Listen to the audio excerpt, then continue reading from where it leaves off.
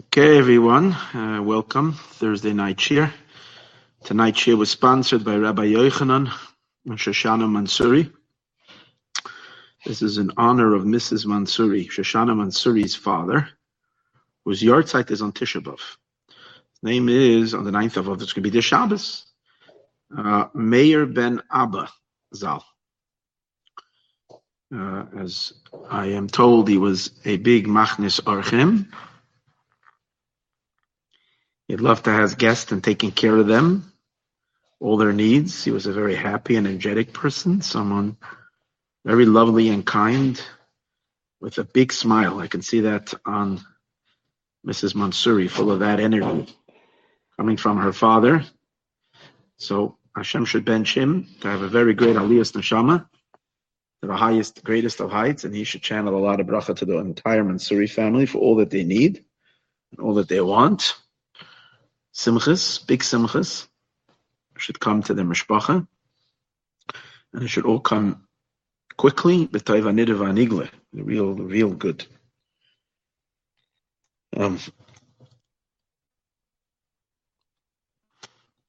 Since he has his yahrzeit on Mashiach's birthday, Tisha B'Av is Mashiach's birthday, so it's a very powerful day, especially since we're already in the Messianic age, when it's going to be revealed that Tisha B'Av is a big yontif. So it should be a big aliyas neshama for him.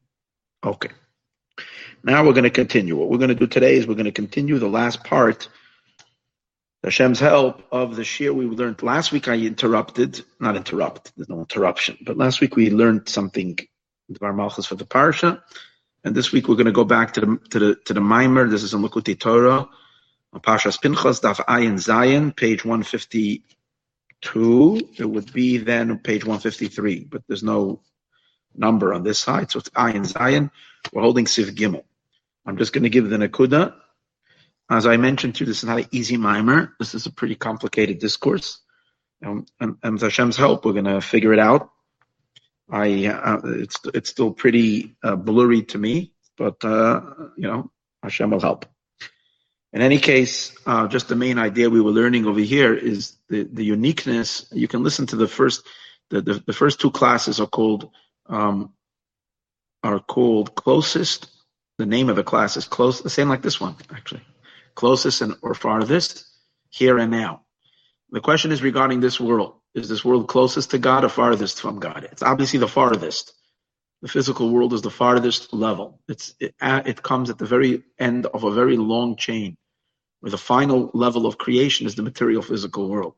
When we say it's low, it's the least conscious of God. Yet, it's the closest. That's the whole idea of what we're learning in the discourse. Why is it the closest? Because only over here do we access God himself. And in all the higher realms, we can only access a manifestation of divine powers, of divine qualities, divine energies. But the Hashem himself is only accessed down here.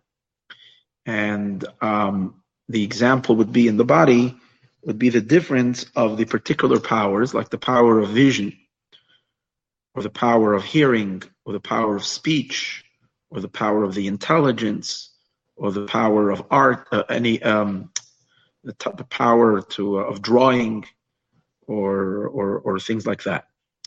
All these individual powers are individual powers. They're not the very you. They're something that you possess, a certain power that you have. And the way these powers work, or these abilities, or these qualities of the soul, is that each one of these qualities resides in a particular container, in a particular vessel. And you can't switch that, which means that the eye cannot walk, cannot generate walking, and the legs, your feet, cannot see, because everything has its place. Can't switch them around. However, beyond all these powers is the very you, the very soul itself. Obviously, the soul is the source of all these powers. But in the soul itself, it's indistinguishable between the hearing, the seeing, the intelligence, the power of action, the power of movement. The soul is beyond them all, it includes them all, is above them all, and therefore in the soul itself, in as much as these powers exist, you can switch them around. Because in the soul, they're not limited, they're not definitive. So the same is the uniqueness and the power of this amazing world that we're living in. And that is which we discussed an amazing discussion, this is like 3 weeks ago, but an amazing discussion about the power of, and also 2 weeks ago, in which we reviewed it, that only in our world can a person be literally in the spiritual abyss. A person can be sucked into the greatest darkness. A person can find themselves in the depth of sin and depravity. And yet, they can wake up the next morning and turn their life completely around. And turn around and pursue goodness and become an influence of goodness in the world. Sometimes you meet people that are so amazing. You look at them, they had a terrible past. They were in jail. They were in a state of deep addictions and drug abuse and all kinds of other abuse and criminal activity. They were part of gangs and so forth. And sometimes the people just with the right mentor, usually it's not to do with the mentor. Obviously, it has to do with the tremendous willpower that a person has when they decide to turn themselves around, and then they themselves can become a beacon of light for other people. A beacon of light, of inspiration. And boy, do they have a story to tell. And they can inspire people that no one else can inspire because they've seen it all. They've been in the depth of darkness, in the depth of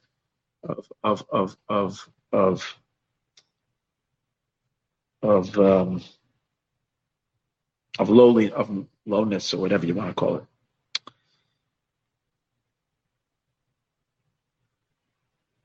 Once a soul leaves the body, you can't change. Where you are is where you are. And the example he says, interesting, he says, in heaven, everybody has a certain spot which they fill. There are holy angels in heaven, obviously. There are gazillions of holy angels. There is also dark angels, demonic beings, angels of darkness, angels of violence, angels of destruction, destructive forces, satanic forces. And the interesting thing is, the most astonishing thing is that heaven is not a place of concealment. In heaven, you know God. So the angels of destruction know Hashem's power, and yet they're destructive angels. They don't ever cross God's rules, because no one is able to violate God's commandments, but they still exist in a very, very evil place. God allows them to exist in that place of darkness. But they can't help themselves. Even though they see the truth, and they would understand that it's much better to be in the team of light and the team of goodness and the team of holiness, they can't change themselves. They have no jurisdiction on that because they are designated to be in the dark side. What happens if a soul leaves this world and did not manage to do tshuva, did not manage to do repentance and turn themselves around? Then the person the person leaves this world stained with all the stains or all the unholy garments, all the thoughts and dark aspirations and wants and negative thoughts and even negative behaviors. So all these negative thoughts and behaviors follow a person out of the body. And what's very excruciatingly painful is that while we're in a body, the body can make all these activities at least temporarily satisfactory or temporarily enjoyable. A person can be engaging in very dark stuff, and because the body is so dense, we can be drinking poison and think that it's that it's lemonade. Lemonade is lemon, okay. I think it's some other sweet drink, even though it literally is poison. because of the concealment of the body. But in heaven, if you have poison, you know it's poison. And yet you can't stop guzzling it. That's the sad part. Because if a person became attached to this poisonous stuff, toxic stuff, while they were alive, they can't intoxicate up there. Now, doesn't mean they're doomed forever. They need outside help to help them. And that outside help comes in a form of excruciating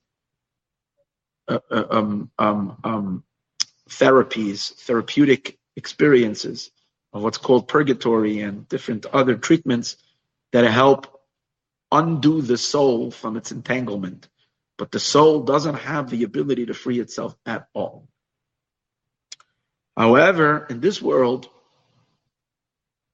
your person is free to move literally in a minute from the bottom of the ladder to the top of the ladder. We can transform ourselves in 1 minute. The power of tshuva is unbelievable. That power of tshuva is only in this world. And the reason for that, it has to do what we said earlier. In the upper realms, it's already the world that has been already separated, good and bad. Everything is in its place.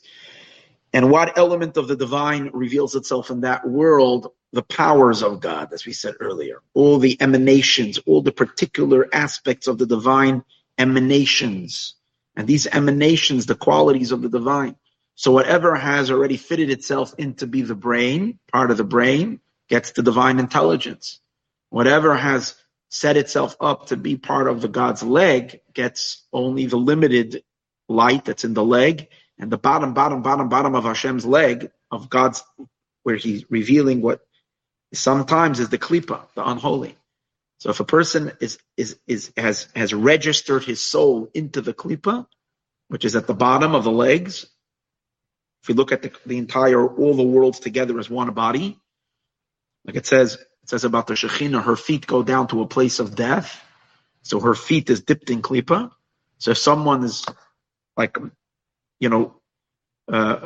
set themselves into that level of no God, how do you do that?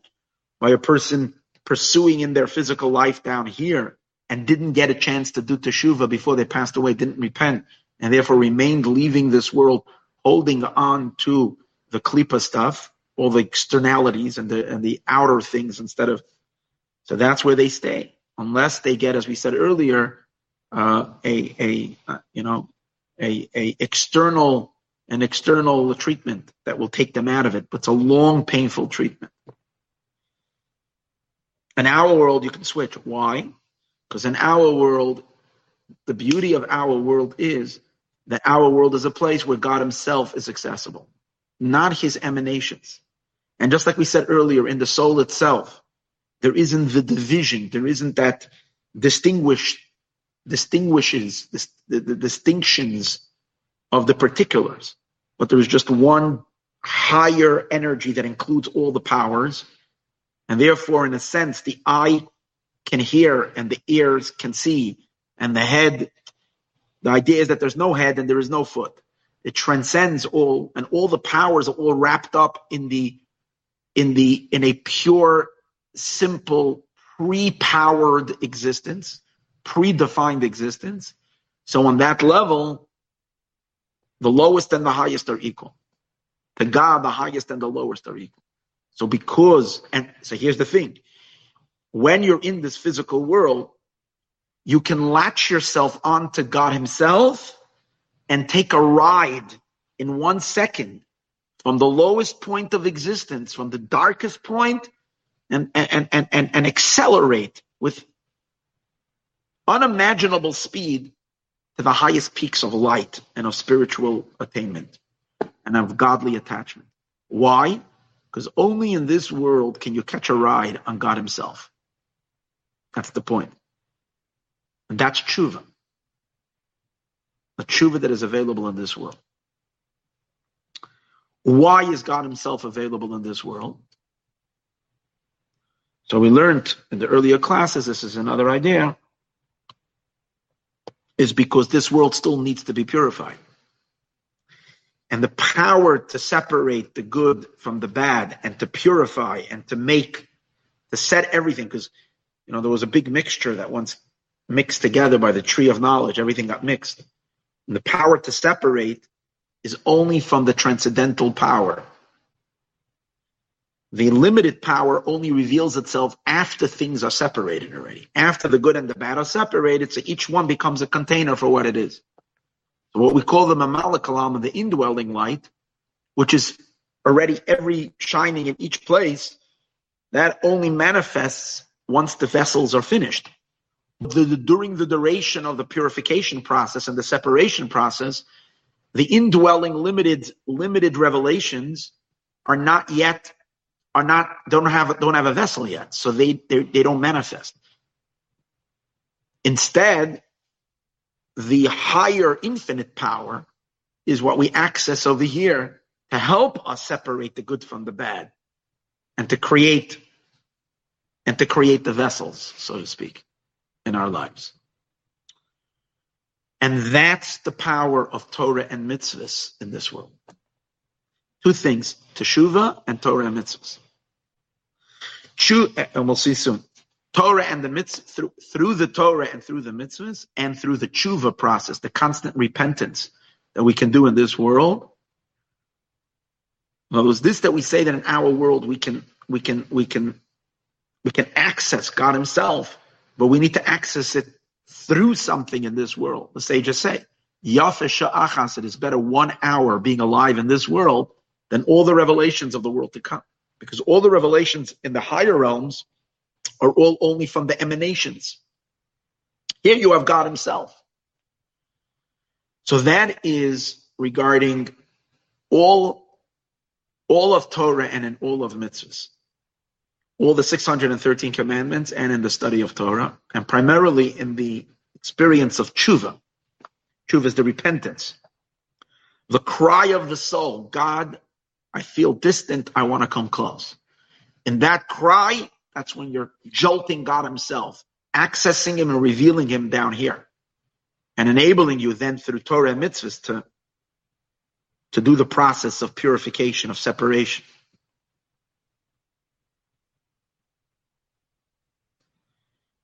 Now, as we discussed in the class 2 weeks ago, these are just a few ideas that we need to still bring as an introduction. This all-encompassing energy, the state of the soul itself prior to its definitions, is called the masculine light. The Soviv Kalam, the encompassing light, is more of a masculine level. The indwelling aspect of godliness that fits the vessels, the energy that fits the vessels, that's the feminine dimension. In Kabbalistic terminology, it's the energies of two names of God. One is called Ma, 45. That's the Soviv Kalam light. And that's the energy of Torah. Through Tshuva and Torah, we access the Ma light, the masculine light that's available to help. The feminine energy, the individual particularized energy for each particular container is feminine, because woman is more related to vessel, to container. And that's why we see it's the nature of women that they are far better at organizing. They're far better at differentiating, this belongs here, this belongs there, this belongs. And men, things are far more a masculine type of soul, a masculine being, and a male energy is far more the general idea, the general concept, the general idea. And like you see with the creation of a child as well, the very formation of a human is that the man gives the concept of the child. The woman brings out the details. So the quality of this, so according to this, what would come out is like this. In all the spiritual realms above, it's the feminine light that shines in each level.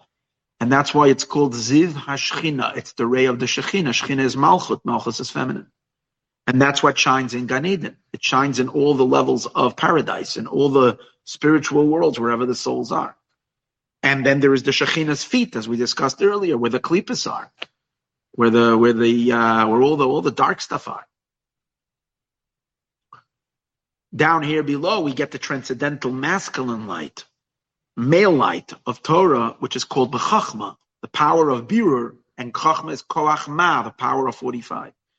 And the Chachma of Torah is what helps us do the birur down here in this world.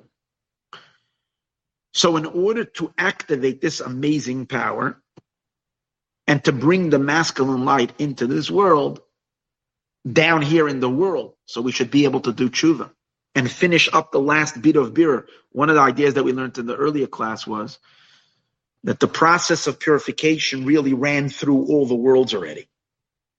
Remember, we learned that in the process of creation, the ma energy passed through every rung of existence. And it purified in every realm. It did already its purification, because the mixture didn't only start down here. The mixture started on the deepest sublime levels. There was already a mixture of just a big mishmash. And the energy of the masculine energy began, and it's separate. Remember, we spoke about this. The purest of the pure. Remember, we spoke about the blueberries. That was the example I gave.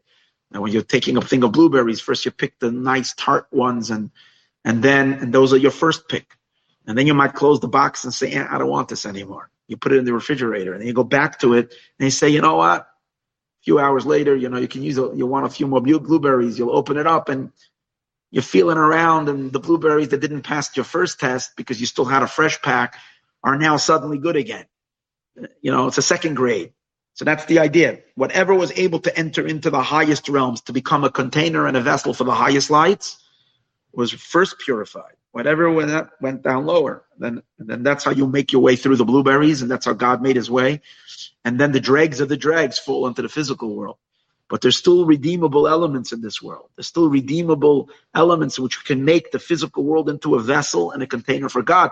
But we have to separate the good from the bad.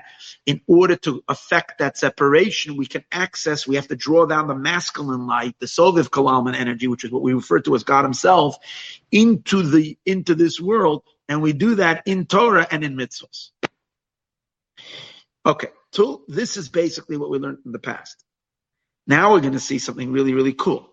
That even though we do this through all the mitzvot and all the commandments, the main commandment or the main mitzvah that is considered the most general mitzvah of all the mitzvot, at least as it's discussed in this discourse, which symbolizes this entire process of the unification of the masculine, infinite, transcendental, all-inclusive energy of God himself to reside and to come down. And we said we can only attract him primarily here in the physical, and only in the physical, right? Not just primarily, but only in the physical, to cause this descent of Hashem into this world. We do it through all the mitzvot, but primarily it's the mitzvah of the korbanot, the sacrifices in the temple. And that's why we yearn for the temple, because the connection that is now between God and the world and its manifestation is so much weaker because we don't have a temple and we can't offer up the sacrifices. The service in the temple was holy, holy, holy, beyond holy, and its effects that it had on the world.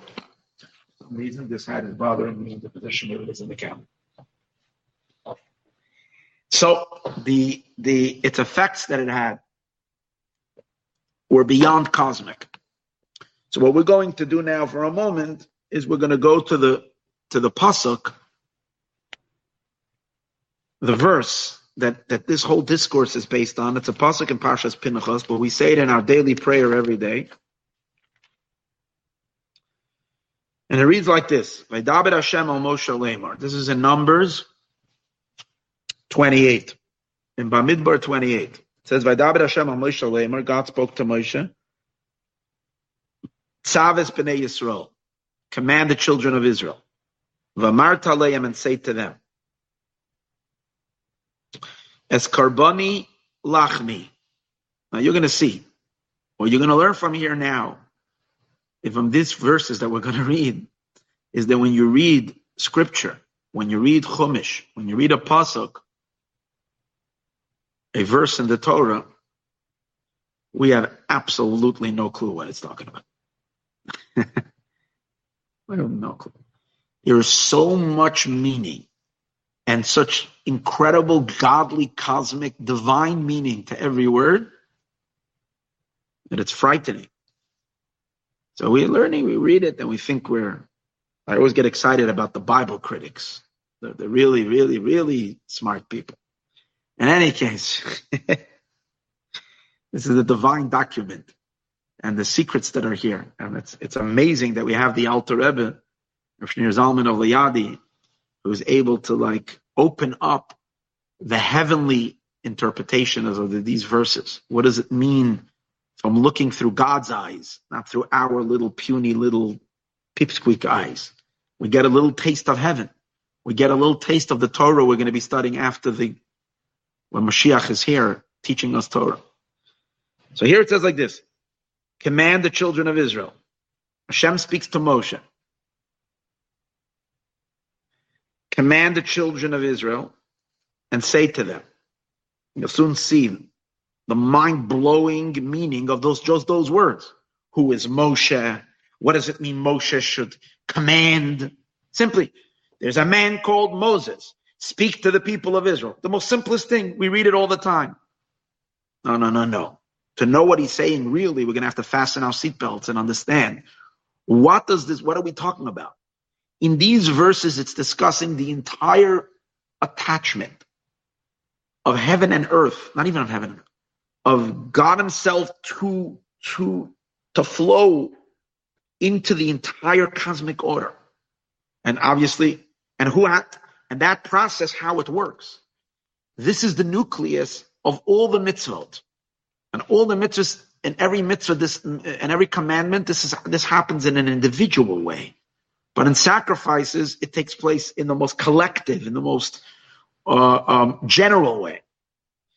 So, command the children of Israel, say to them, as Karbani, I can't even say these words anymore, just even superficially like that. I just want to, because the amount of depth that there is in just this word, es Karbani, my sacrifice.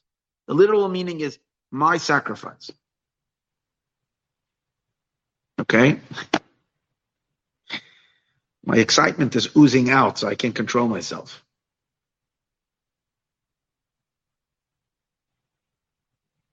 I'm not gonna give it away now. I'm controlling myself. I am so tempted. I'm so tempted to blow the cover of every word over here, but I have to control myself. So I'm going to try to read it just the simple meaning. God is saying on the simplest of levels, make me a barbecue in the morning, make me a barbecue in the evening.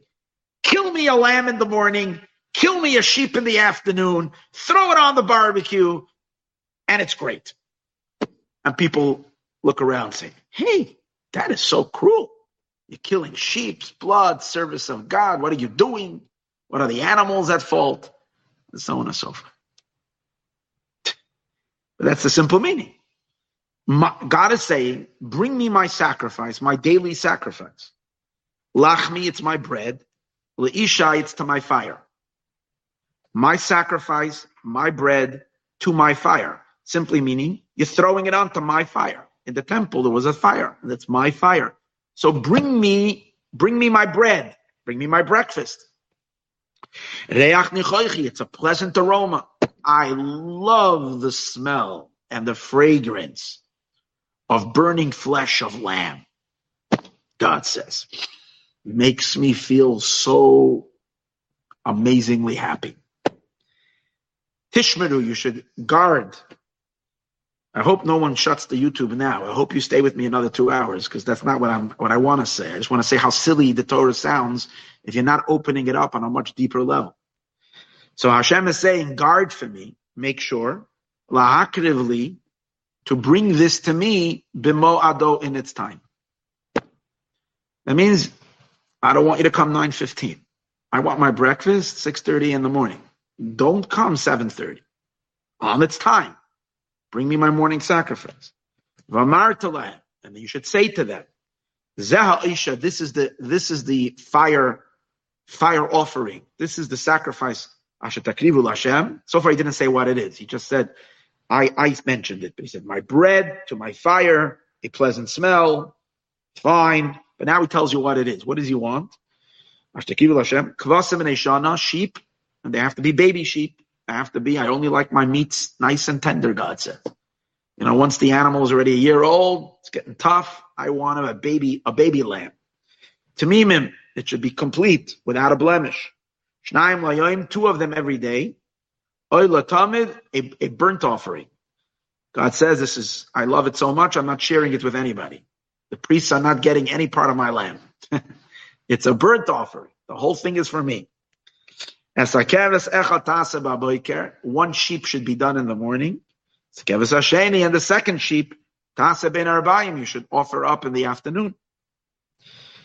And then, along with that, Hashem says, bake me up a nice little roll, a little, I want it with a burger bun. I want a sandwich.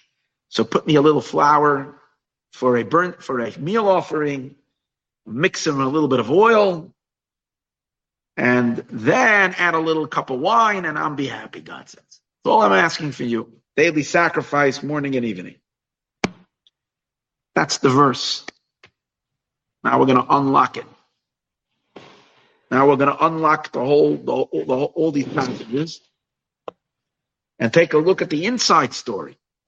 What does this really mean? What is this barbecue that God wants in the morning and he wants in the evening?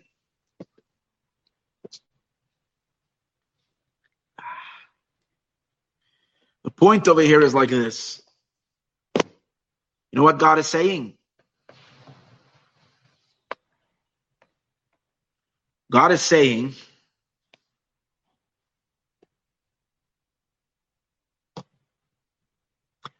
flirt with me. Excite me. Draw me down. Get me excited. I want to be in a relationship with you. He doesn't come and engage the infinite, as we spoke earlier, the very, very transcendental, masculine, male aspect of the divine, which is, as we said earlier, the general state of the infinite being prior to its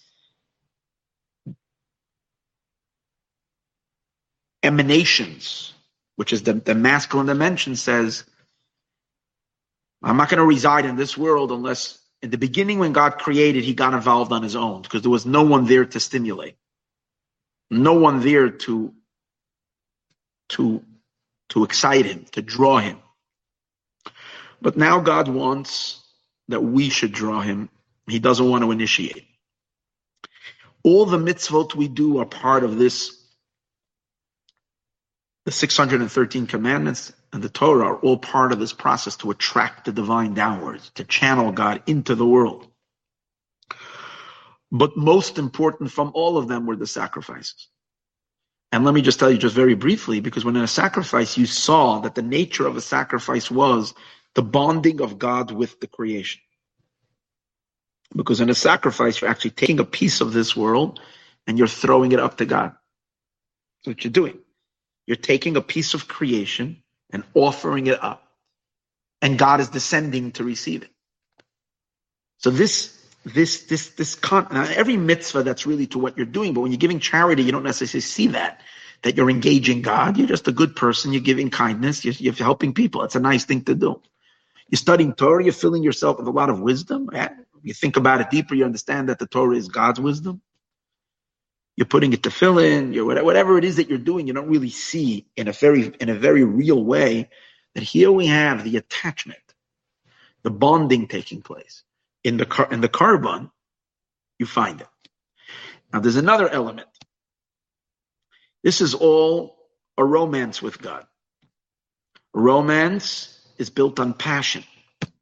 And passion is built on fire. The relationship between a husband and a wife, between a man and a woman, is a fiery relationship. It's supposed to be passionate. There's supposed to be that fire. And the fire, that element now, sacrifices evolved fire.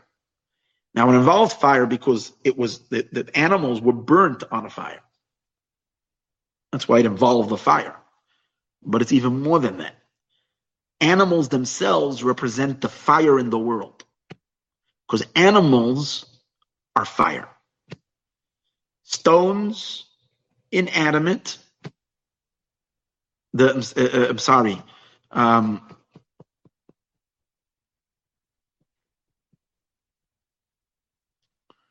There are the inanimate elements of this world called the domain.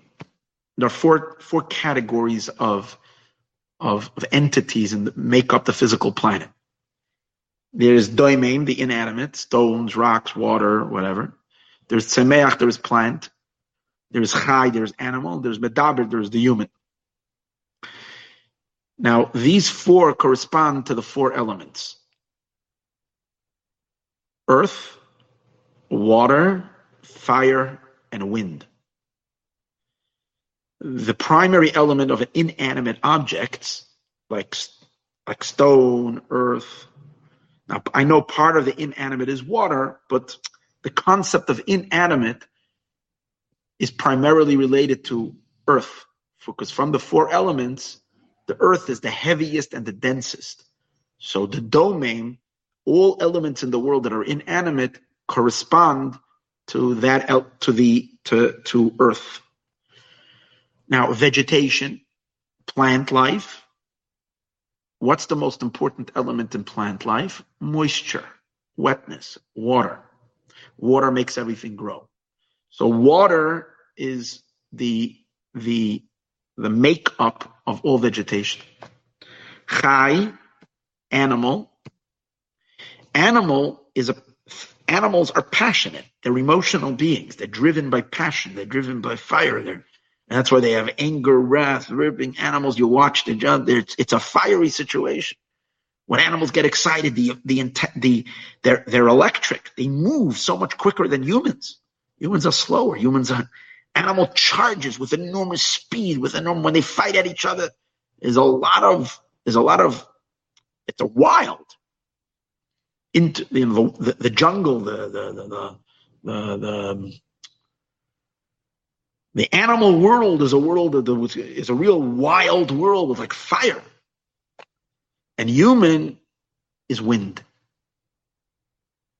That's why the human talks. Speech is primarily through the power of wind.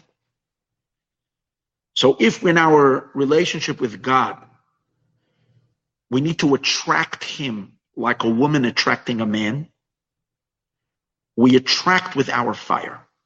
That's why which part of the world do we elevate and send up to create the spark of the relationship? We take the animal, because the animal is the fire element in the world, and we use that to spark. And the fire below turns on God's fire. Men and women are called Ish and Isha. Isha means woman, and man is called Ish. They both have the word fire in them, even though I said earlier that the animal is fire. True. And human is called spirit.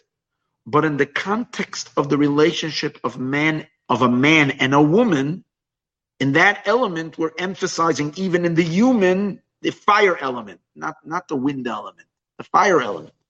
Because it's the fire element it's the animal element within our human experience, which is the responsible for the fire between a man and a woman. So the word in Hebrew then for Ish and Isha, man and woman, are both Ish. Ish is fire. But there's a difference. There is Ish Yud. Ish man is Ish Yud, a fire, the word Ish with a Yud, which means masculine fire, because Yud is a masculine letter. And the woman's fire is called Ish Hey. The woman's fire is the Ish of the Hey. Because Hey is a feminine letter. So we know in God's name, all the females in God's name, all the feminine energy in God's name, the sphirot that are feminine, are the two hays. Bina and Malchus are the two hays. The masculine lights are the Yud and the Vav. Even a Vav is very much a Yud. It's just an extended Yud. So masculine energy is Yud and Vav. Feminine energy are the two hays. So the act of a korban is a stimulator to stimulate and draw God's attention down. Which, as we said before, this world. But the importance of the sacrifice is at the center of it. So now let's read, based on all this information that we just discussed, let's read how this works and how we translate every word of that pasuk, of the verse that we just said, how this is all going to discuss the internal element of this whole thing.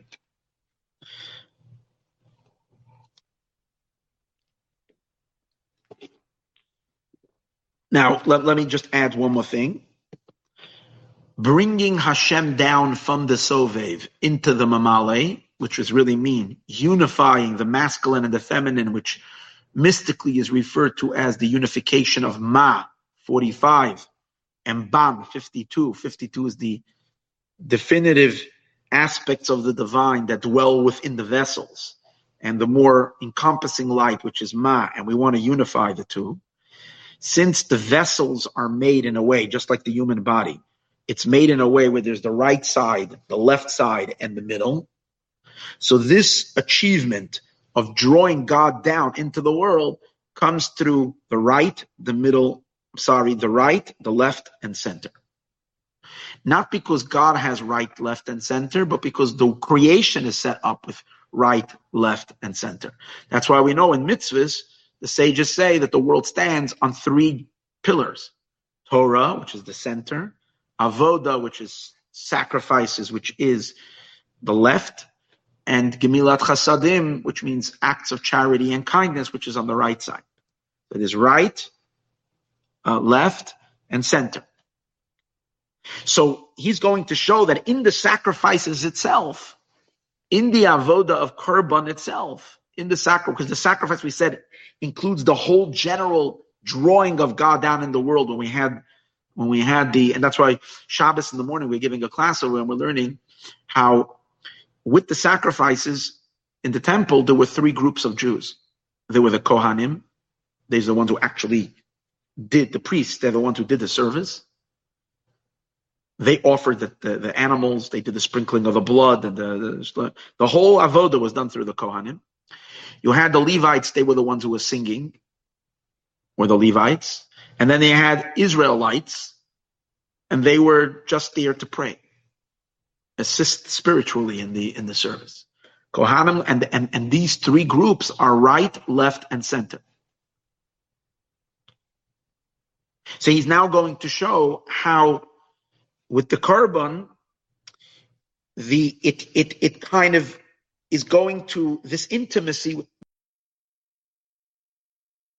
and enters from the Sovev, completely Sovev, from the completely encompassing energy, and lowers himself down into the creation, has a right side to it, a left side to it, and a center side to it. All hinted to in this verse. I'm going to give you right now. God says, I'm going to make a little introduction. From the actual verse that I mentioned earlier. It's going to be much easier if I give you a little bit earlier. Before I read it inside, I'll give you a little bit preview. We're going to leave that verse out. We're going to get to that later. Command the children of Israel and say to them. That's really cool. That comes later. But let's start with the next words. God is saying, Es Karbani. Simply it means my sacrifice. As I said earlier, throw me an animal, But what's the deeper meaning? Es Karbani means, Karba means closeness, from the word karov, closeness. Es Karbani means me coming close. God is saying, please draw me close.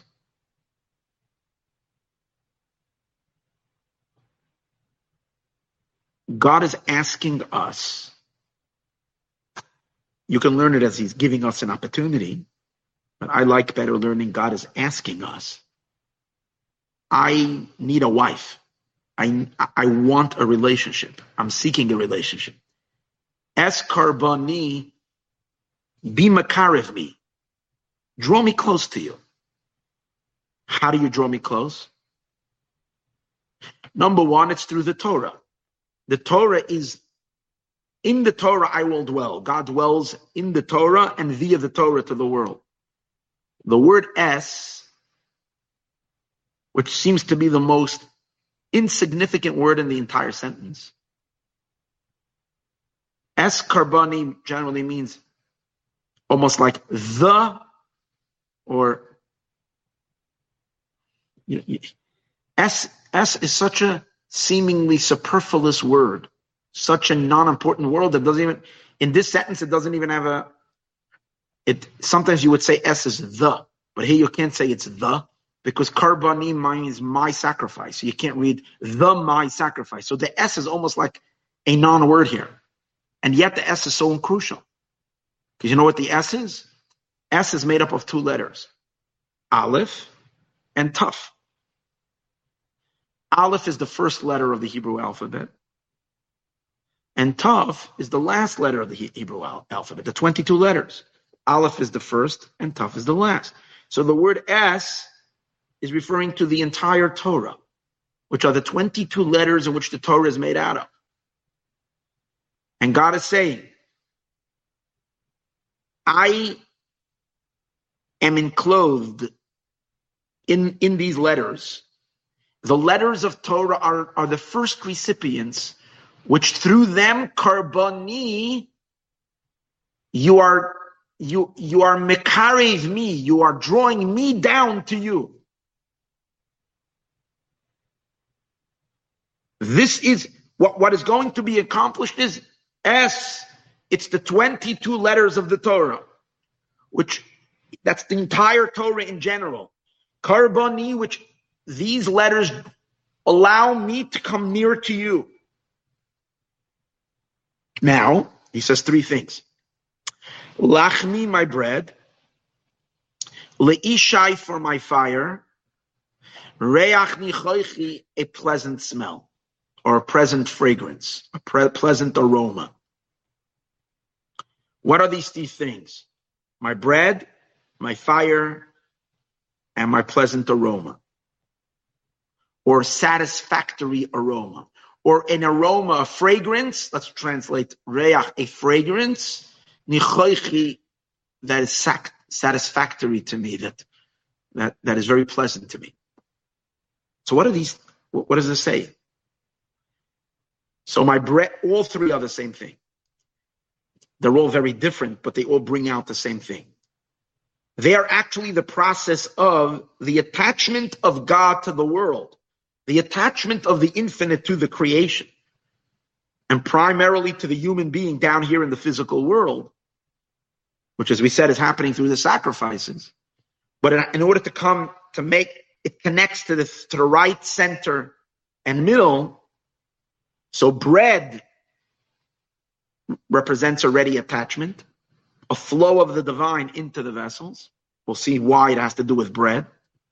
But it's the flow of the divine into the vessels of the right side, the chesed side. Leishai, fire, is the attachment of my fire to your fire, as we're soon going to see. Again, an attachment, a connection, a magnetic pull, an unbelievable attachment. Imagine this incredible force that's like a magnetic pull that pulls together the two fires, God's fire and our fire. That's Leishai, the fire, but that's on the left side because fire is on the left. Reach nichoichi, the pleasant, the fragrance that is satisfactory to me, is again an attachment. Again, the bread is an attachment, the fire is an attachment. Reach nichoichi is also an attachment. But reach nichoichi, the fragrance of satisfaction, is the deepest attachment. That's the middle, center attachment. Let me retranslate that a little stronger. The right hand, the right side, is the initial love. The initial excitement from one to each other, just an initial closeness.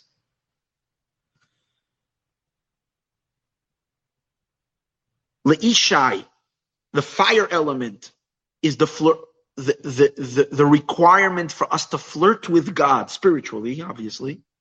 It's the flirtation that creates within God a fire to want to be close to us. Reach nichoichi, the pleasant aroma, is the deepest actual intimacy between God and the soul and the creation down here below. Corresponding to a human being, when you are in a state of intimacy and love with someone, you might first reach for your wife or for one who you love with your right hand. Then you'll reach out and hug her and embrace with the left hand. And only after that is the coming together completely of husband and wife. So it's right, then left, then center. Left is very important, as we're going to see soon, because that's where the real fire element over here that takes place. But it's all a preparation for the Reach Nichoichi, for the pleasant fragrance, which represents in our cosmic connection with God as that intimacy between Hashem and the world. All of this is taking place when we're offering a sacrifice. Lachmi now. Now let's go a little deeper. Bread. What does bread have to do with anything? We all know that in order to keep ourselves energetic and alive, obviously, if we don't eat at all, God forbid, person will die. Without food, you can't live. But even if you eat, but you're eating very, very sparsely, and as you go many, many days fasting and not eating, what happens? Even if the soul is barely attached to the body, but it's exactly that, it's only barely attached. And the person feels a deep, deep inner lethargicness and tiredness and weakness. And obviously, if you have to lift something up or do heavy labor, you can't do it. Your power of action, even though you're essentially a strong person, if you haven't eaten for days, you don't have the energy. We're learning by the destruction of the temple, the Romans starved the city. This is this week. They starved the city.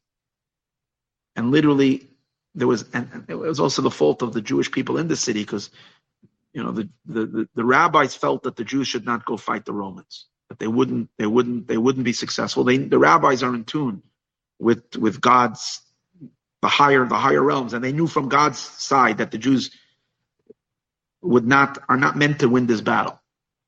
And they tried to convince the Jews to surrender to the Romans, and then the Romans would have left the city intact.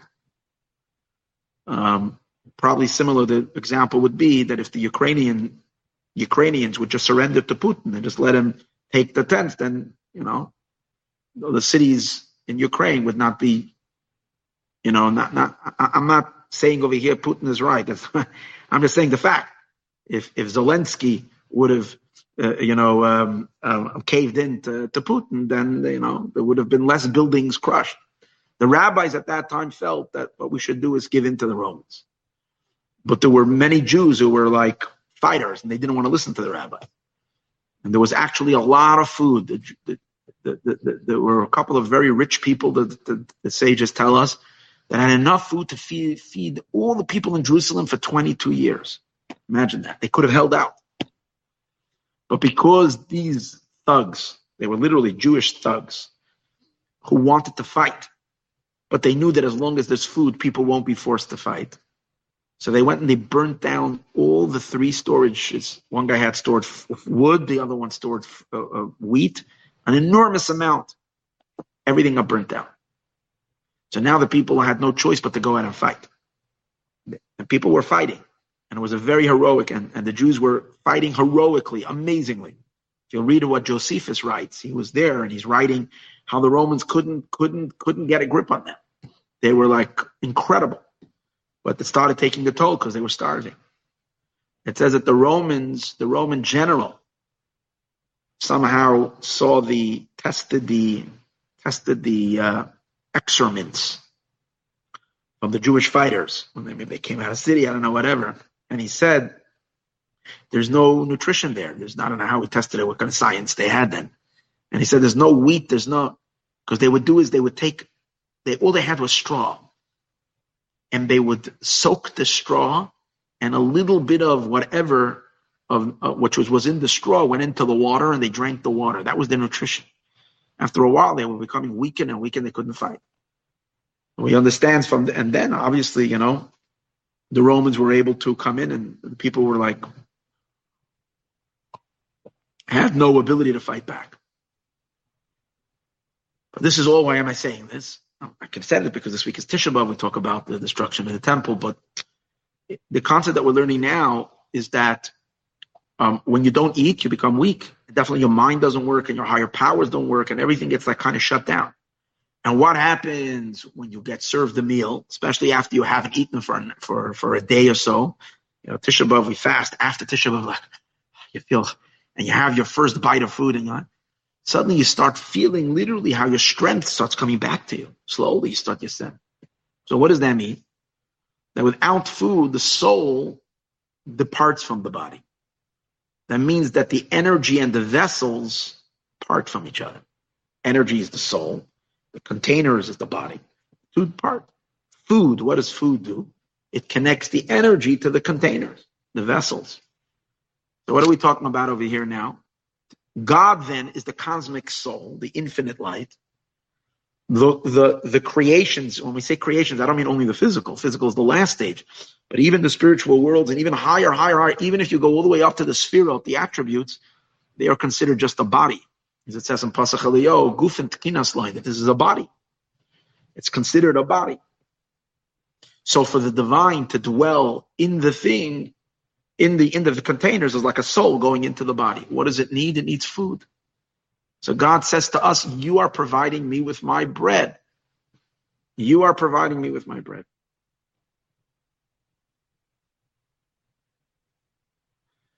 But that's not enough, God says. That's like a connection. I'm connecting to the world. I want more than that. I want you to flirt with me. I want you to really fire me up. I want you to create in me a desire for you, a passion for you, a fire for you, that I should want to really become one with you, completely permeate you with my entire being. And that's what he's saying, Le'ishai, fire me up with your fire. And as a result of that, we will achieve Reach Nichochi, the last part of the sacrifice. So in bread, we see there's two parts to the bread. You eat the food, the person eats the food, and then the soul comes down. So there is the food. The eating of the food is more like a process of upward. It's strength. When you're eating food, the soul is not eating the food, the body is eating the food. Yet when the body strengthens itself, the soul descends. So in the eating, you have this connection of elevation of the body is getting stronger, more blood, and that's allowing the soul to settle. In the fire element, you also have the two elements, because in fire we're saying, it's like the fire between a man and a woman. The woman will flirt with the man, and her flirtatious, whatever she does, will create that the man will have a fire for her. So there's also two elements over here. And our connection with God, there is the sparking of us to stimulate within God a fire. And then Reach Nichochi is the way smell works, fragrance works, is we sit. When you're cooking something, or you're something that has, or barbecuing something, the fragrance goes up. Now let's talk a minute about fragrance. The power of smell, which relates to the concept of the intimacy. Why? We said before, food engages the soul with the body. When you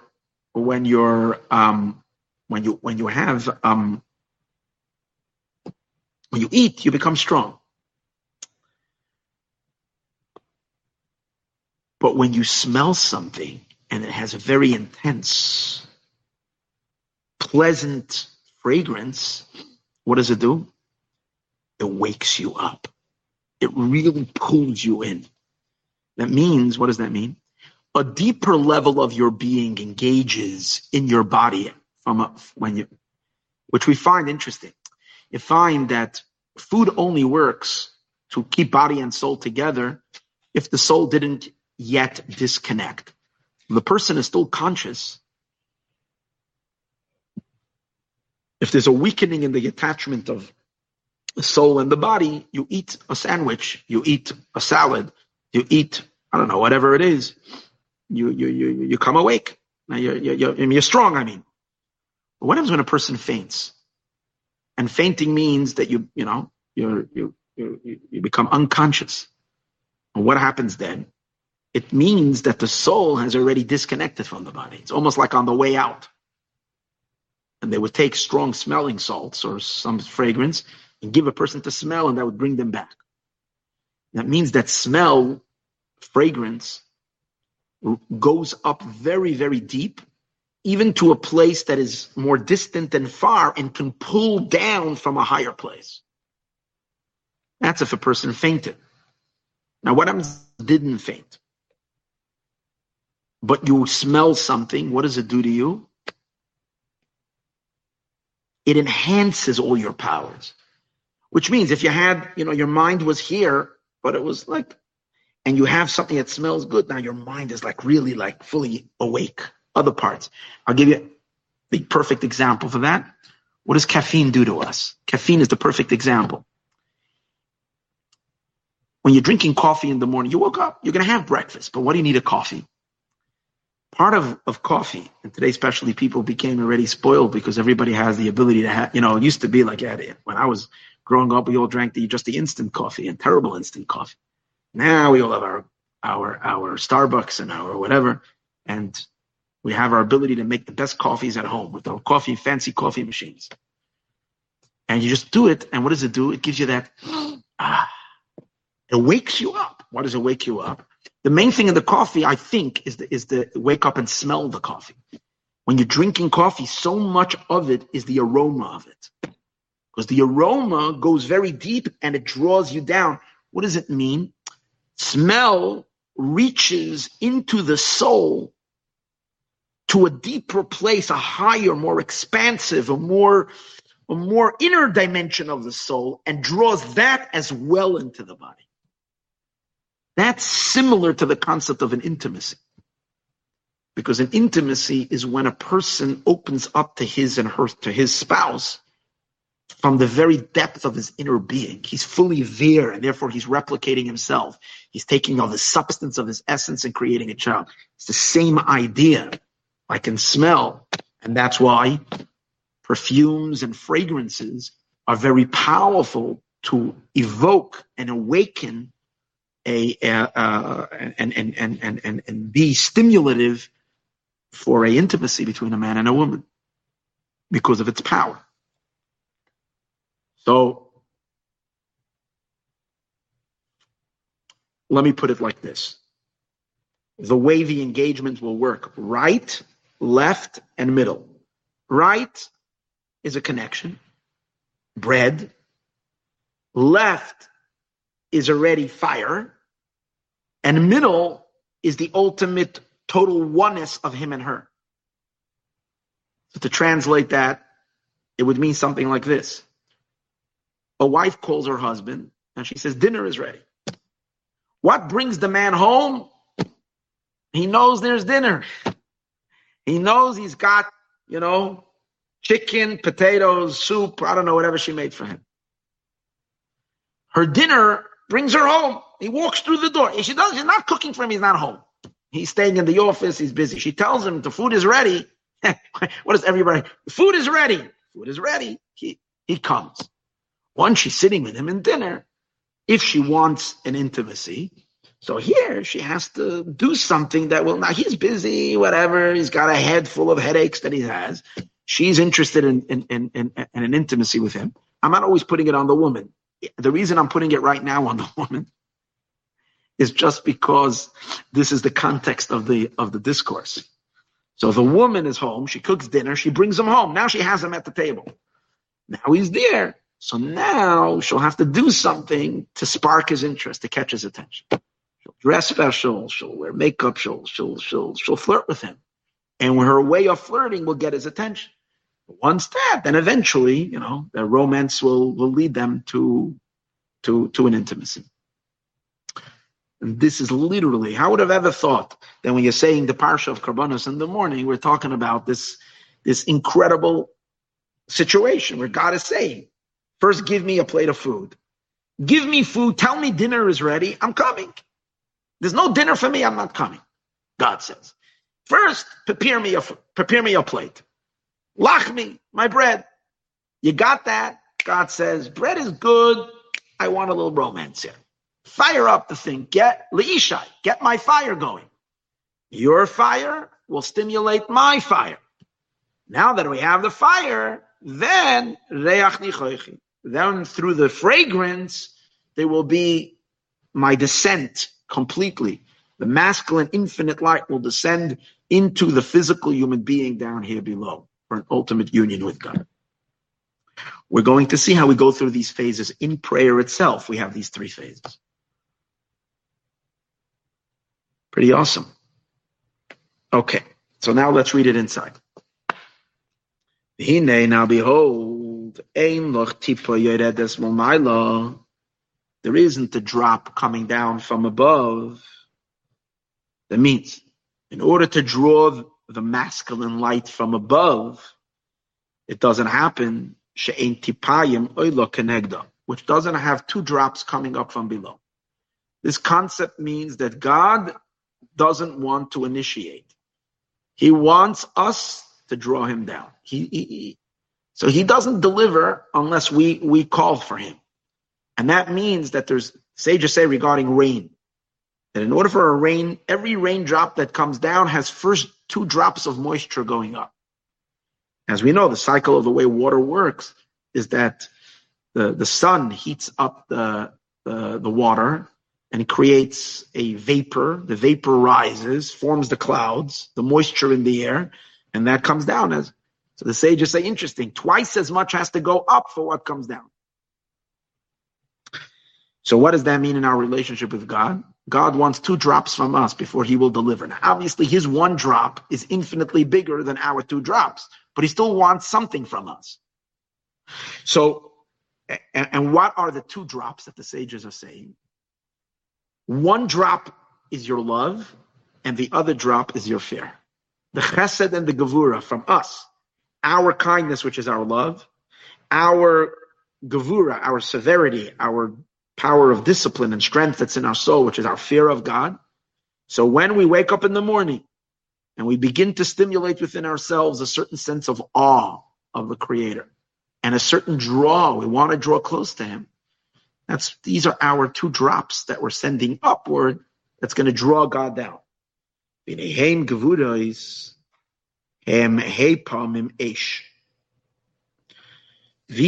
gevurais, which is general and represents the energy of upward energy coming from us. These are, I don't know what these are 5 times fire. Now, what exactly are the 5 in them? I'm not sure. Again, there's a lot of cryptic elements over here that I haven't seen in the commentaries, which means in the other Maimarim, they don't explain a lot of these details. So, but what is it? This is us being a woman, and what's woman mean? Woman comes from the word isha, fire. Isha is fire, but see, when the Torah talks about sacrifices, God calls the sacrifices an isha, a fire. But what it really can also be read is isha, a woman. And what it really means is God says, I want your fire. And our fire comes to God in 2 ways. when the temple stood, it came through offering an actual piece of fire. We brought an animal up as a sacrifice. But along with that animal that we offered up came along the spiritual fire in the souls of those that were bringing the sacrifice. When you went into the temple, you couldn't help but be inspired and suddenly felt a gush of emotions, a pull, a fire, a desire, a pull towards spirituality. That's your fire in your soul. That's the animal inside of you that is now rising upward with passion to God. When there is no temple, we can't offer the physical animal, so we only can do the spiritual part of it. Now, there is something more potent when it's in the physical, as we're going to see later, because ultimately the physical world counts the most. That's why it's important not just to have the spiritual concept of sacrifices. We have to literally have a temple to do so. In Jerusalem, hopefully by this Tisha B'Av, we're going to have it back already. There has to be b'chinas eish, there has to be fire. No mata l'mayla, the fire coming from below. Why does there have to be a fire coming from below? Ki ruach, icy ruach, because the Zohar says that only when we present a spirit from below, it draws down a spirit from above. God reciprocates to our. When we love him, he loves us. He always loves us, but he reveals his love to us. When we reveal a little bit of love to him, draws forth a tremendous love from him. Now, particularly when we say fire, I mentioned earlier, there's three parts. There's the right and the left. But in general, since he's talking about the ascent now, he's focusing more on the left side, which is the fire. Which it says, that his left hand is under my head. Now let's understand this. When our little bit of fire goes up from our heart with a yearning to God, or when we're offering the animal and the animal is rising,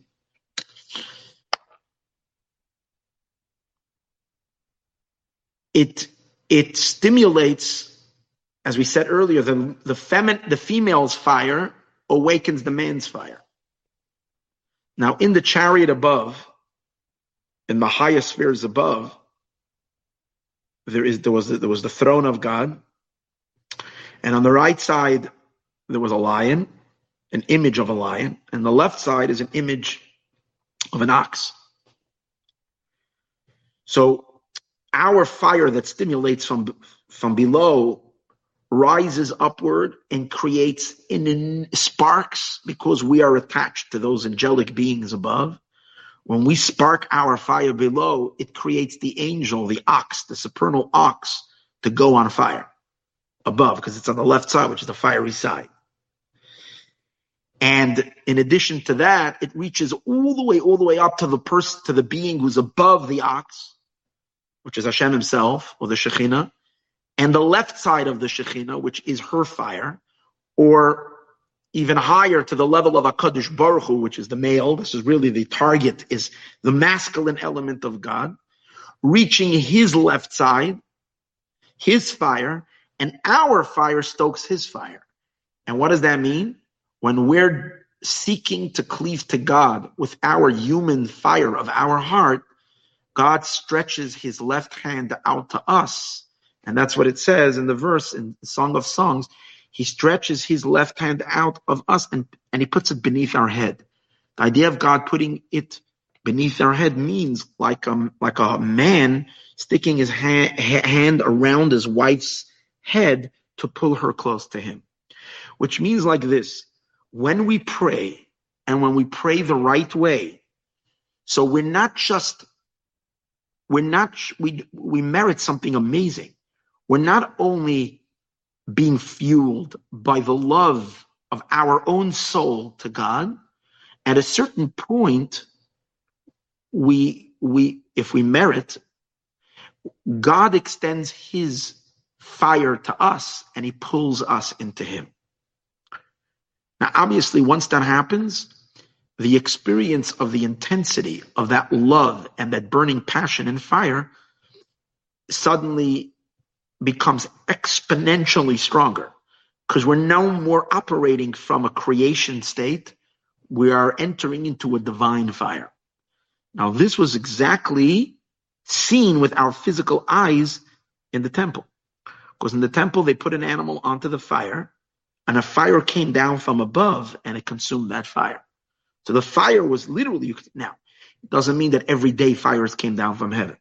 What it means is that when Solomon built the temple, a fire fell down from the sky, and it actually during the entire first temple and it was in the image of a lion, and for the entire duration of the temple, that fire never extinguished for 400 years.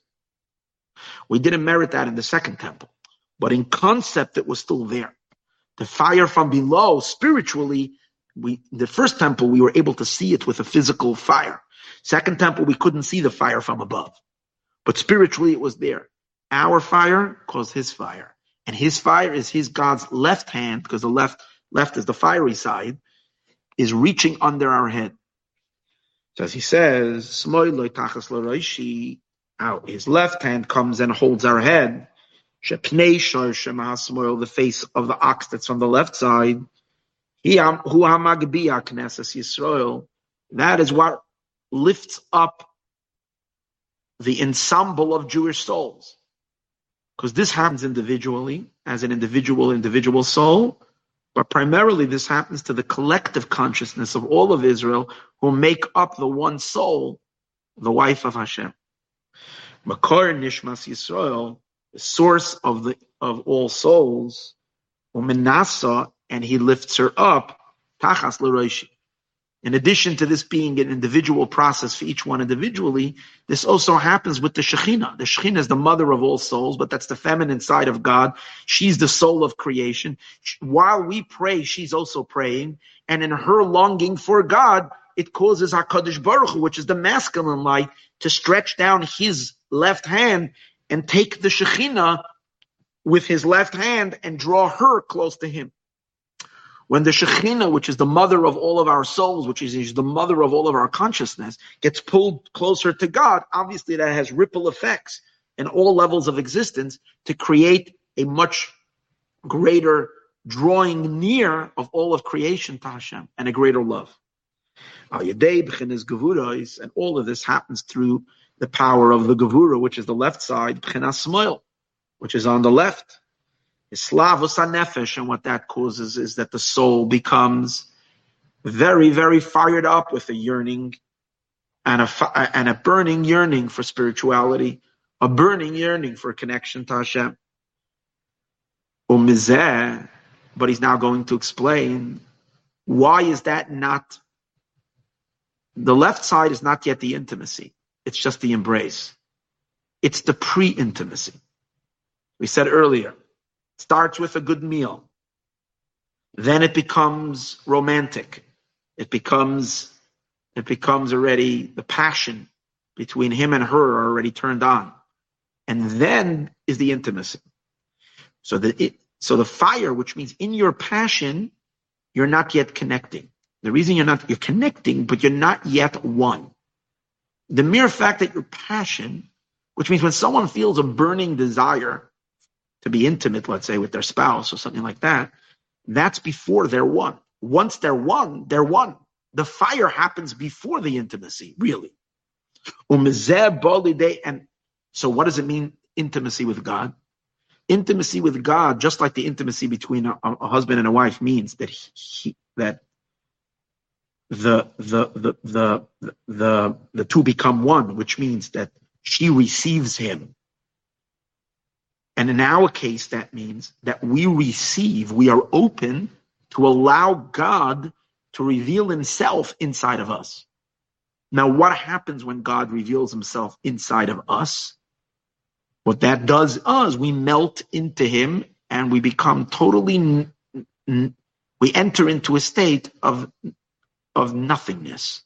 The nothingness means we transcend the limitations and the boundaries which make up our form, spiritual, psychological form, which make us who we are. And at that moment, we are completely lost in the greater truth of God's oneness and infinity. So as long as you're still feeling a drive and a desire, it means you're still on the outside. You have not yet achieved total union. Because the union, at the moment of union, you can't feel fire. Because you're feeling fire means you're still feeling yourself. I want you. I need you. But it's I need you. It's still a need of self. And still of consciousness of self. So imagine experiencing this with God, where you lose yourself completely in God. That's the moment of the intimacy. And that's what he's saying. But without the fire, you're never going to have the intimacy. So therefore, after there is the fire, that will lead to the bittul, which that state of intimacy, that's already the center. That's no more the left side. That's already, we said before, the pleasant smell. That's beyond the fire, because by Elijah the prophet, it discusses that there was a rash, there was a great earthquake, a great sound, rather, a great commotion. And after the commotion, there was a fire. And after the fire, there was a quiet silence and a very, very low sound. Called the mamadaka, very, very, very. There was a noise, but a very, very subtle noise. So the Zohar has a very powerful statement. The Zohar says, in the rash, in the fire, in the tumult that was going on before, God is not there yet. That's a pre-commotion. That's the commotion that happens before. Then the fire, you're getting closer. The burning fire, you're getting closer, but God is not in the fire. Koil the mamadaka, the silence. The words of the Zohar is Taman Ka'asi Malka. That's when the king is there. When the king reveals himself, there's absolute silence. When the infinite is suddenly manifesting and revealing itself within any entity in a creation, total silence. Like by the giving of the Torah, there was a lot of noise and commotion. That was before God spoke. And when God spoke, everything became silent. The world suddenly shut down in silence because we were just receiving. Because after the fire, koil the mamadaka is the silence. Emasha kasav loy be'esh Hashem. Tiritz betkune zoyar is eish ve'is eish, isrash ve'isrash. The Zohar says that it says we said earlier that God is not in the fire. But the Zohar says there is the lower fire and the higher fire. The lower fire is your fire. For sure that's not God, that's you. But even in the higher fire, the Zohar says there is an ish, there is a higher fire. The higher fire, as we said before, that your excitement, our excitement to God at a certain point stops being us generating that excitement, but rather we are suddenly being pulled by Him. He is pulling us in. We're being swept up by His suction as He's pulling us into Him. So that's a much higher fire, and that is divine. Yet, since when I'm experiencing it, I'm not totally silent. Quite on the contrary, I'm flapping my wings even faster right now. The intensity of the excitement is like so intense. It's really, really, really, really strong. But I'm still feeling myself, even though I'm not the one generating. It's not the lower fire. It's no more the Isha. It's not the feminine fire. It's the Eish Yud. It's the masculine fire that is burning me, and that I'm feeling. But it's not yet total revelation of God, even though it's a divine fire. Because the real connection is when you have silence. Then you're just receiving. That's after you ascend past the fire. That's what he says over here. Hashem, even that which is already the Eish Hashem, the Eish of God, which as we said earlier, that's called Eish Yud. The silence, that very, very silent or low sound, that is higher. Why? He says in the brackets, when a person is experiencing, now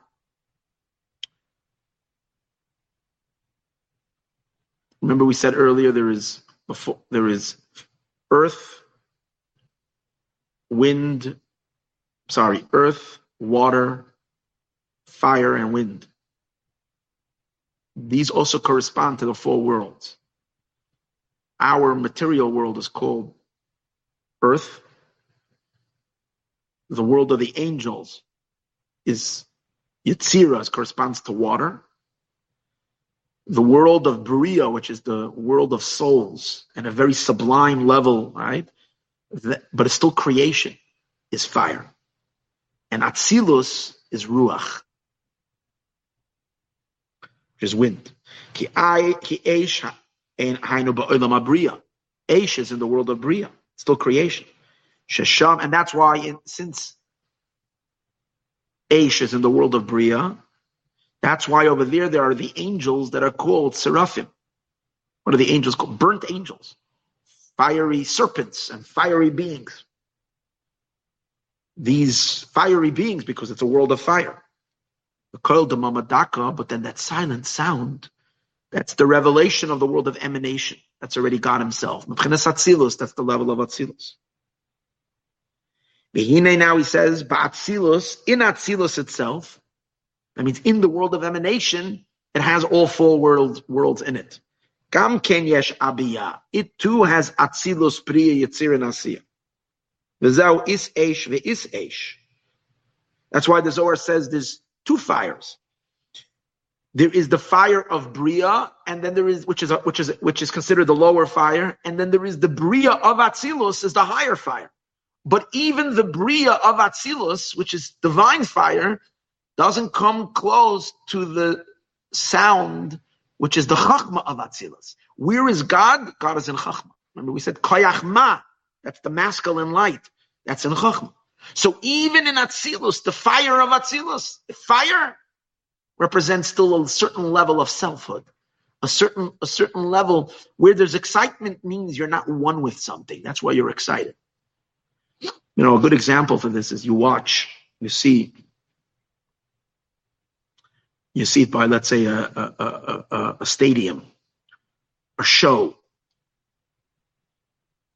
And let's use an acrobatic show, a circus.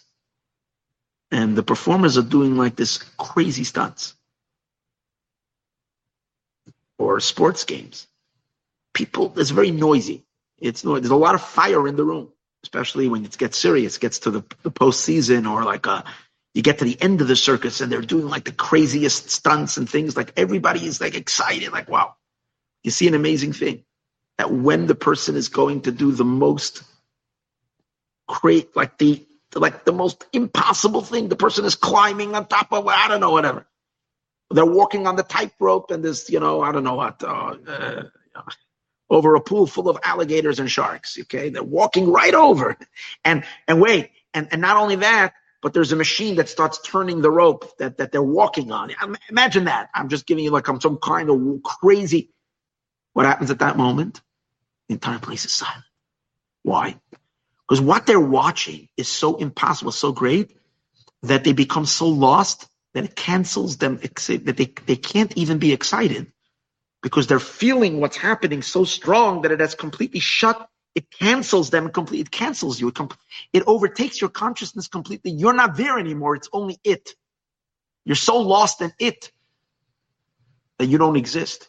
It has entered you completely to silence you. And what happens? A moment after the guy finishes that stunt, and he made it, and suddenly you're coming back to yourself. That's when there is this explosion of excitement. Or before it happens. But at the moment, there is silence. It's a little example of when you're actually experiencing something much bigger than yourself, bigger than your mind, but it has completely permeated you to the very. Then at that moment you have no self-awareness even to even know that you're to be excited. And the same, obviously, in a million times more, a gazillion times more, is when one experiences the divine. That's the silence. Chachma is an experience of silence. Even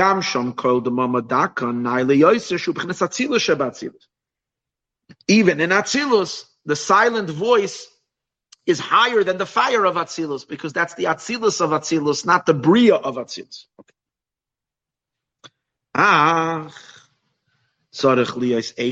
But before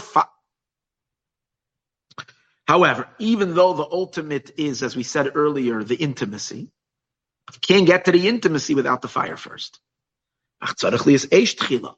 First, you need to have the fire. That's how through our fire, we ascend towards the spiritual, towards something higher. Because without the fire, we're indifferent, we're cold. We're so stuck in our material world, and we think that's all that there is. But when we have an excitement, the fire that picks us up, that lifts us up to the spiritual, and makes us into a vessel for God to be able to descend.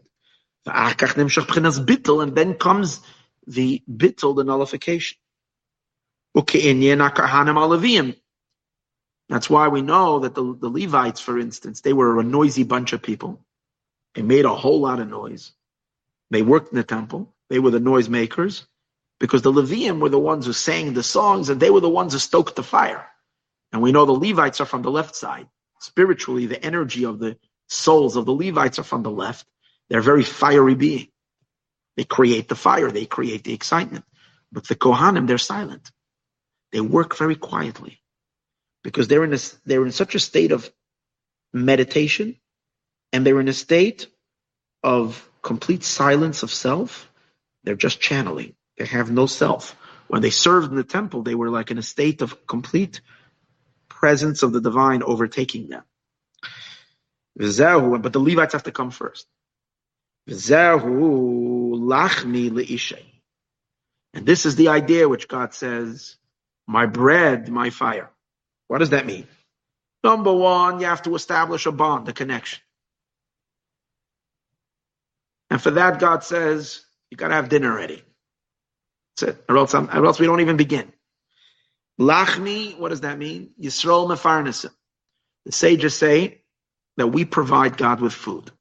It sounds like the most ridiculous statement. God says, Israel, they're the ones who provide me with food. They sustain me.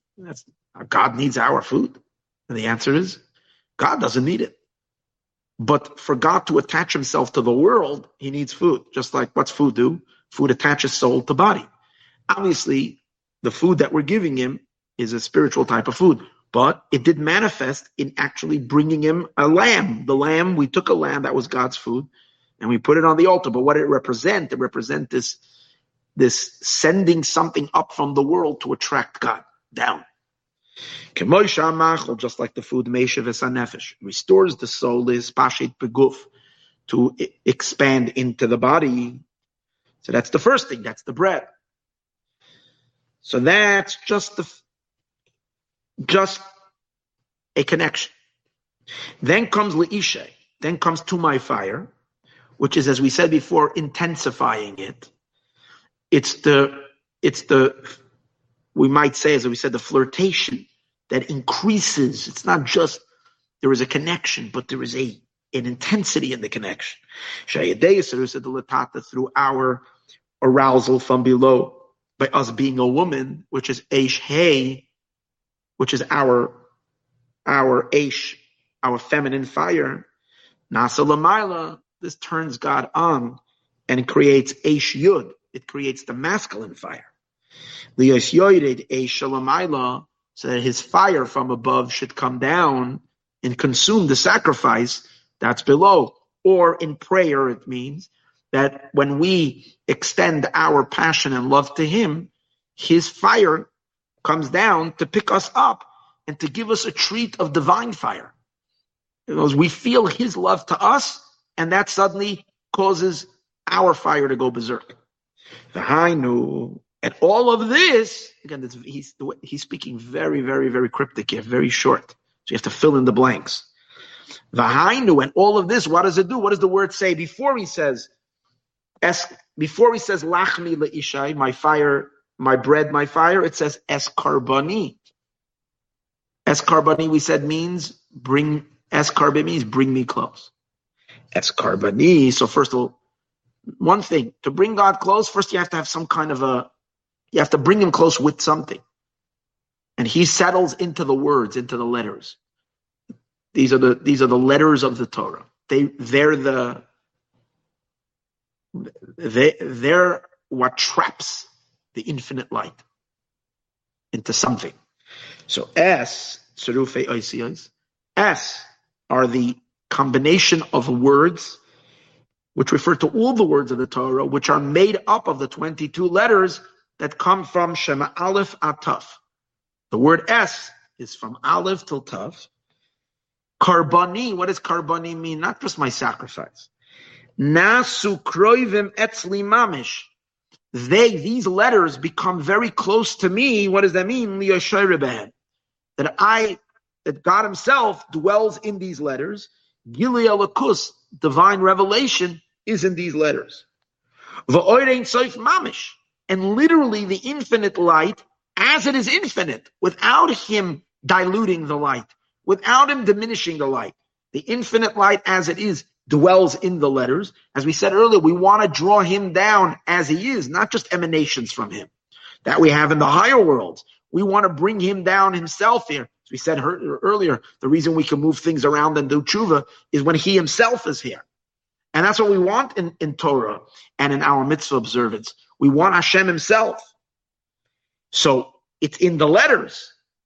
He will dwell, Eskarbani, he goes into the letters of the Torah.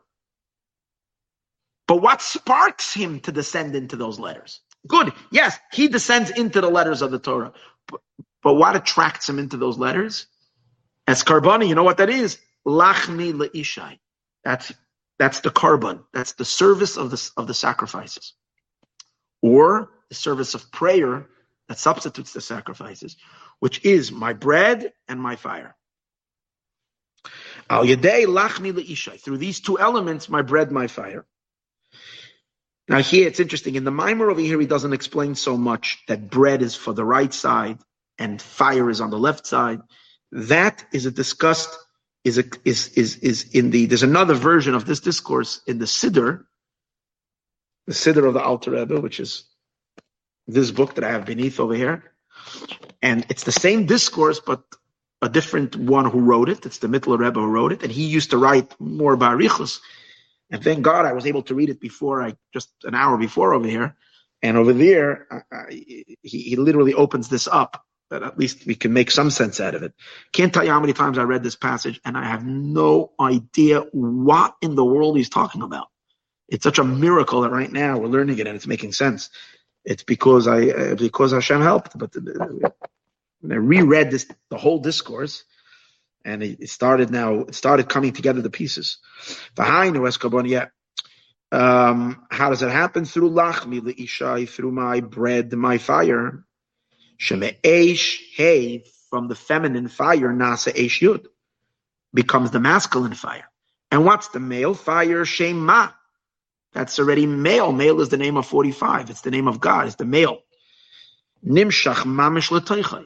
Into our feminine fire, which is the name, which is 52, comes the 45, comes the descent of V'hu b'pchinas malchus da'atzilo shem bam, and into, where does he reveal himself?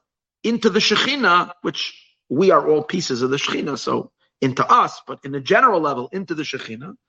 Shem Ban, which is the name of 52.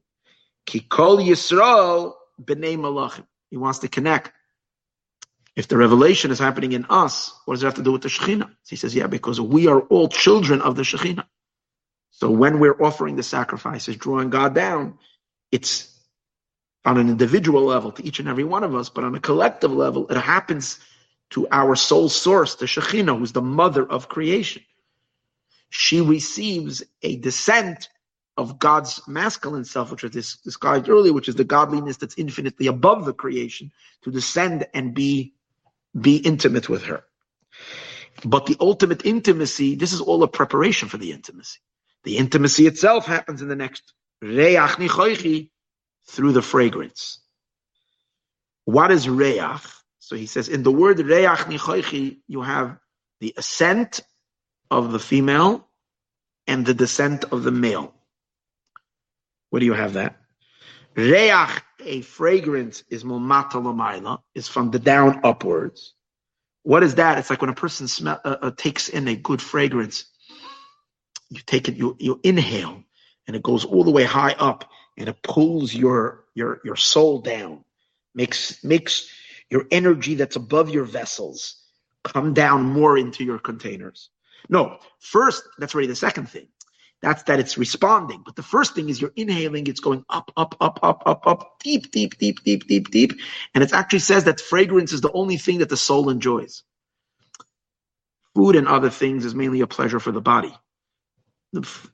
That's why, for example, Saturday night, at the end of Shabbos, we make the Havdalah, we all smell a good fragrance. Because the soul is sad after Shabbos, because her buddy, the extra soul that we have on Shabbos, leaves. The soul is sad, so we want to cheer her up. We give her a little bit of a fragrance. A good. What does that do? It evokes. It's like God is smelling the coffee now. And where does it reach? It reaches a very high place. Like we said earlier, when a person faints and they're in a higher, more withdrawn place, you can only pull them down, not through food, but through a good smell. A strong smell. A good scent. Because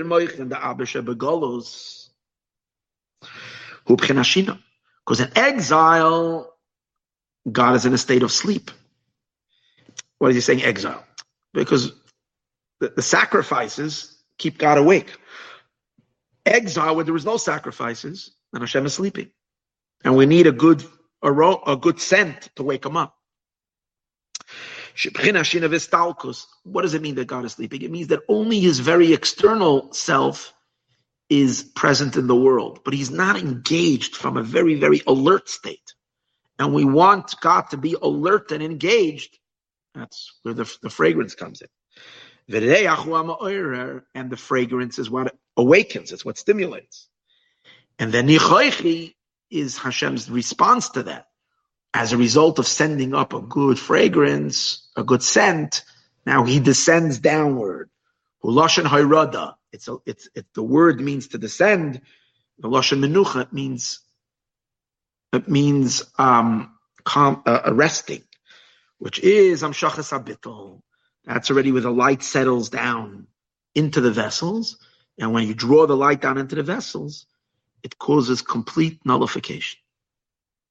Because, as we said, the moment the divine fully permeates the container, the vessel becomes completely lost in the light.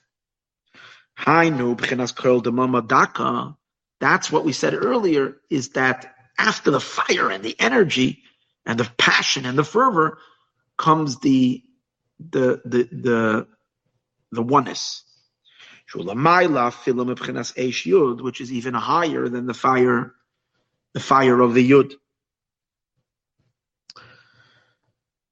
Now, in prayer, I'm going to stop for a moment. Here he doesn't discuss it so much, but we go through these stages in prayer. In the Maimer I learned he didn't discuss so much where the bread part is, but we can possibly say it's the early part of prayer where we are doing the karbanos, which is called the bread.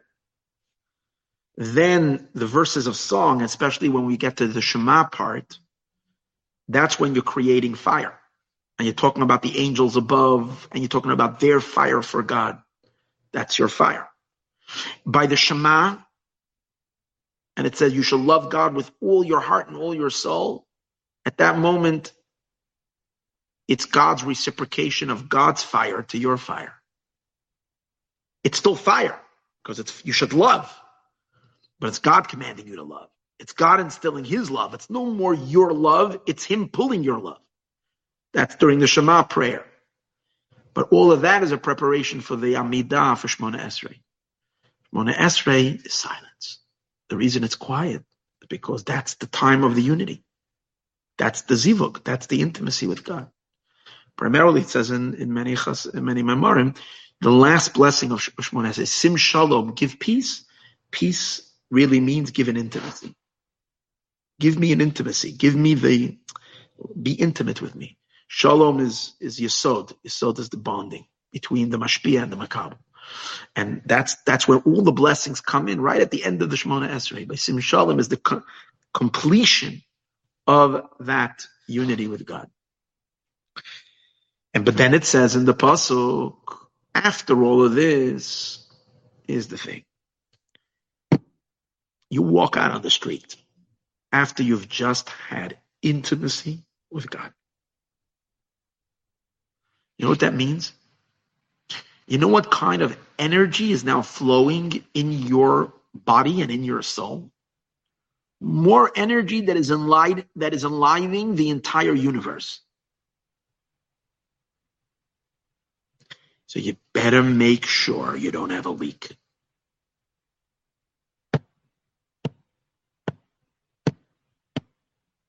Because there's a whole lot of hackers out there that want to hack your soul. They know what you're possessing because they can take one look and see what's going on. All they want is one drop of your energy. That's enough to sustain them for who knows how long.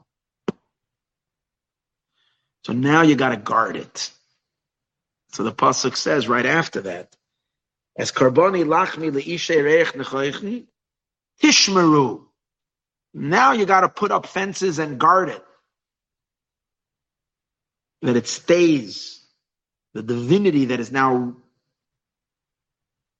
descended into your being is guarded, protected, and safe. How do you guard it? Tishmeru, the sages say, Shamor Zu Mishnah. By studying the laws of Torah. The laws of Torah separate and define very clearly. And the laws of Torah are primarily revealed in the Mishnah.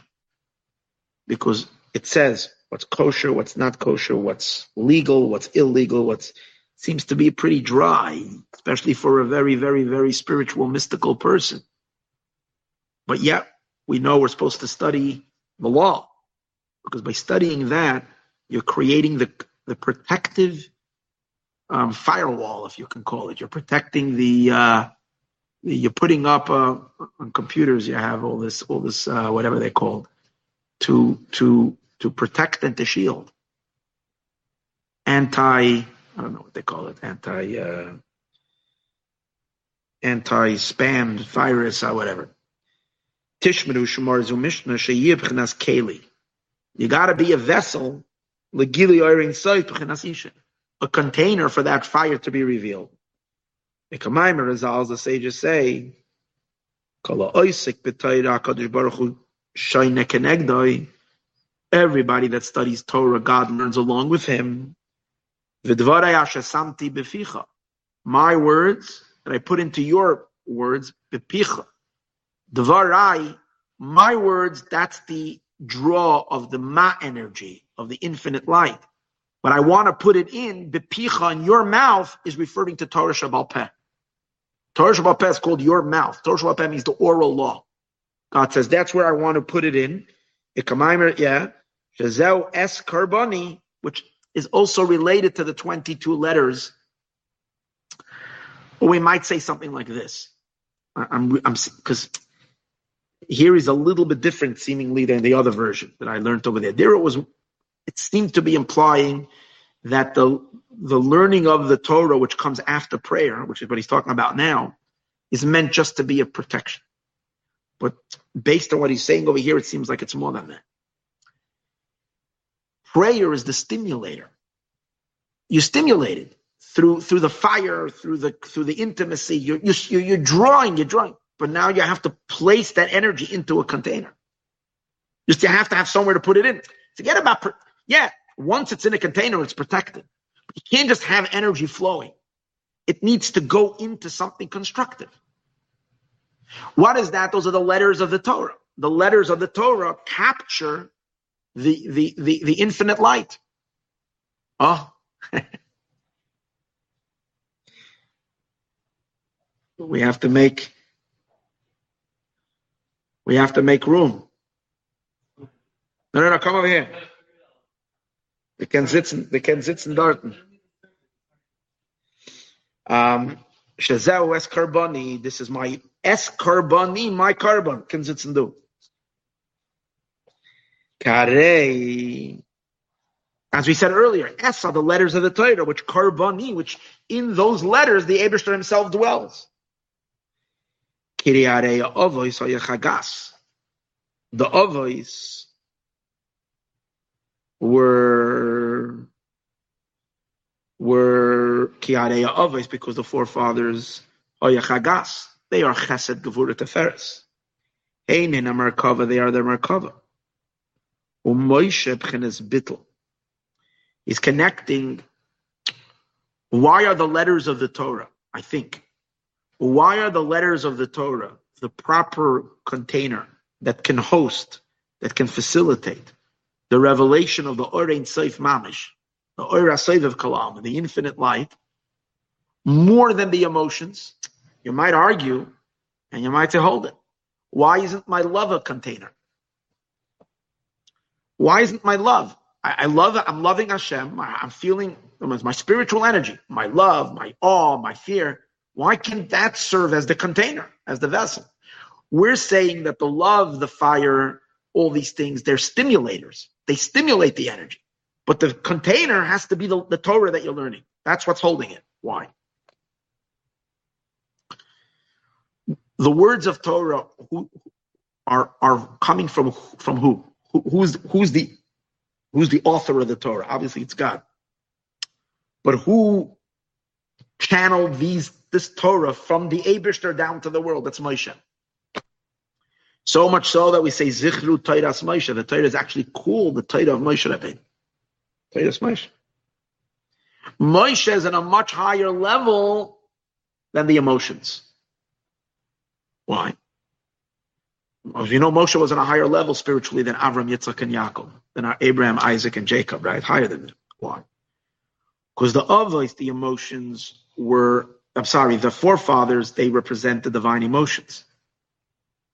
Moshe comes from the level of Chachma. Chachma is the first of the 10 sefirot. The level, as we spoke earlier, of total bittul, total nullification. Let me put it this way. Moshe is the level of Kol Damama Daka, the silent sound that we said earlier, where Hashem himself is, as opposed to what we spoke earlier, the fire that precedes the Kol Damama Daka. It says in the pasuk, first comes a noise, then comes a fire. And after the fire comes the silence. Moshe's neshama is from the world of silence. The Avos neshamas are from the bubbling. If you looked at Avram's neshama and Yitzchak's neshama and Yaakov's neshama before it came down into the world, or even after it came, you'll see bubbling like a pot bubbling. You'll see bubbles. Because they were cooking. They were always cooking with passion, with fire. They were one entity of fire. Moshe's neshama is pure silence. Because Moshe is so overwhelmed with the emes of the Eibishter, he can't even bubble. There's just bittul, the highest levels of bittul. Torah is channeling Moshe. So just like we said earlier, first you have to have the stimulator to stimulate and to awaken the whole relationship with Hashem. Comes from the emotions, comes from the fire. And in the history of the Jewish people, it's also that way. You had a few hundred years of Avram, Yitzchak, and Yaakov. That created the fire that the Eibishter should be attracted to come down into this world, to be in a relationship. But the actual moment of the bonding of Hashem, the connection of heaven and earth, wasn't through Avram, Yitzchak, and Yaakov. It was through Moshe. Because Moshe is the state of total bittul. V'anachnu ma, I am what? Bittul, total nullification. And that's why the Torah, which is Torahs Moshe, Dafka, the Torah, the letters of the Torah, that's the vessel and where the Eibishter himself can dwell. So, Kiarei Avos, the Avos Hayachagas, Heinen Merkava, they're the chariot. Moshe B'chinas Bittul. Moshe is totally, that's why what you see about Moshe Rabbeinu. I said before, Moshe is silence. Moshe is quiet, his silence. You really see. God says to Moshe to speak the Torah, and Moshe says, Kvad peh, I can't talk. Moshe was difficult. He couldn't speak. There had to be a miracle that Hashem said, who gave a person a mouth? Hashem, I gave you a mouth. Hashem says, I'm going to open a mouth to you that you should be able to speak. But Moshe on his own can't talk, because when you're so nullified and so dissolved, you're silent, as we discussed earlier. Moshe b'chinas bittul. Moshe is the bittul. The al. So it would mean like this: they are the chariot. The chariot is part of the merkava, part of the kisei hakaved, part of the throne is the chariot. So we know there's two levels of chariot. There's the lower chariot in Olam Habriya, in the world of Briya. That's the chariot of the Malachim, of the angels. And then there is a higher chariot, the chariot of Olam Atzilus. That's the chariot of not of creations. That's within the divine itself. The level's called the chariot within Hashem himself. So there's Midas HaChesed, the emotion of kindness, the emotion of Gevurah, which is Avram, Yitzchak, and Yaakov, much higher level.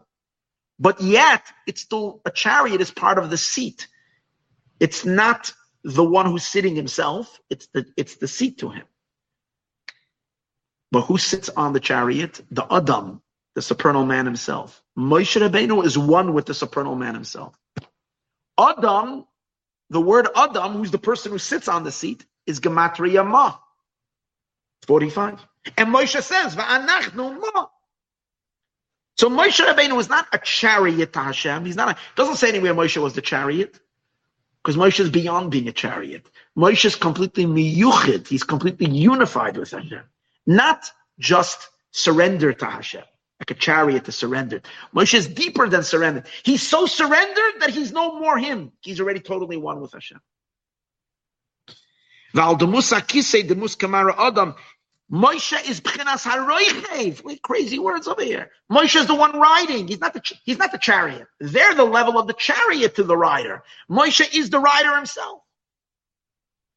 V'kol zehu b'chinas Moshe. This is Moshe, and that's why the words of Torah, which is love, that's why davening is only a preparation for the Torah we learn after, because the davening is the stimulating. Shmoyne Esrei is already the state of yichud. But in order to hold that yichud that you receive in Shmoyne Esrei, in kalim, in vessels that can facilitate it, is the Torah study that we learn after prayer, after davening. There is a different Indian that we learn Torah before davening, but that's each one plays its role. The kol zeh b'chinas Moshe b'chinas bittul, which is the bittul. The mus kamara Adam, which is the image of the face of man. B'chinas roichev, which is the one who's riding. Shu yesoid Abba. Chachma, which is the highest level of Atzilus, which is Chachma is Koach Ma, the power of 45. Yesoid Abba is that there. What does it mean Moshe didn't have a mouth, he couldn't talk? It means he was so nullified. But God said, I need you to communicate. But Moshe said, I can't communicate. I don't have a mouth. So Hashem said, that's exactly what I want you to communicate. I want you to communicate your bittul. I want you to communicate your silence. I want you to speak your silence. What is Moshe speaking? He's not speaking. You have silence. Now you have to teach them that silence. So you have to transmit that silence. I'm going to give you a mouth I'm creating a mouth to your silence. That's what Hashem is giving Moshe. He's giving a mouth to his silence that he can communicate to silence. So that's the idea of Yesoid Abba. Yesoid is always the power of the Mashpia. The Yesoid of Chachma, the Hashpah to transmit Chachma. That's Moshe Rabbeinu. V'nachnu Ma. He is Ma, and Hashem said, that Ma, that bittul, I need you to channel that to them. Ve'ech yagia Adam lebchinas bittul. But how, that's Moshe Rabbeinu.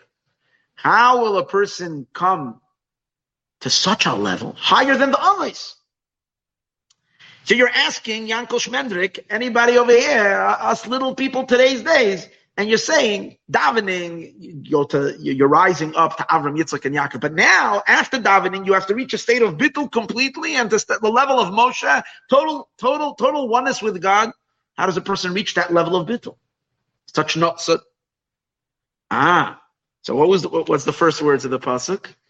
Vayidaber Hashem al Moshe. So that's why God speaks to Moshe and Elaim to say, Tzav es b'nei Yisrael, command the Jewish people. What does that mean? Command the Jewish people.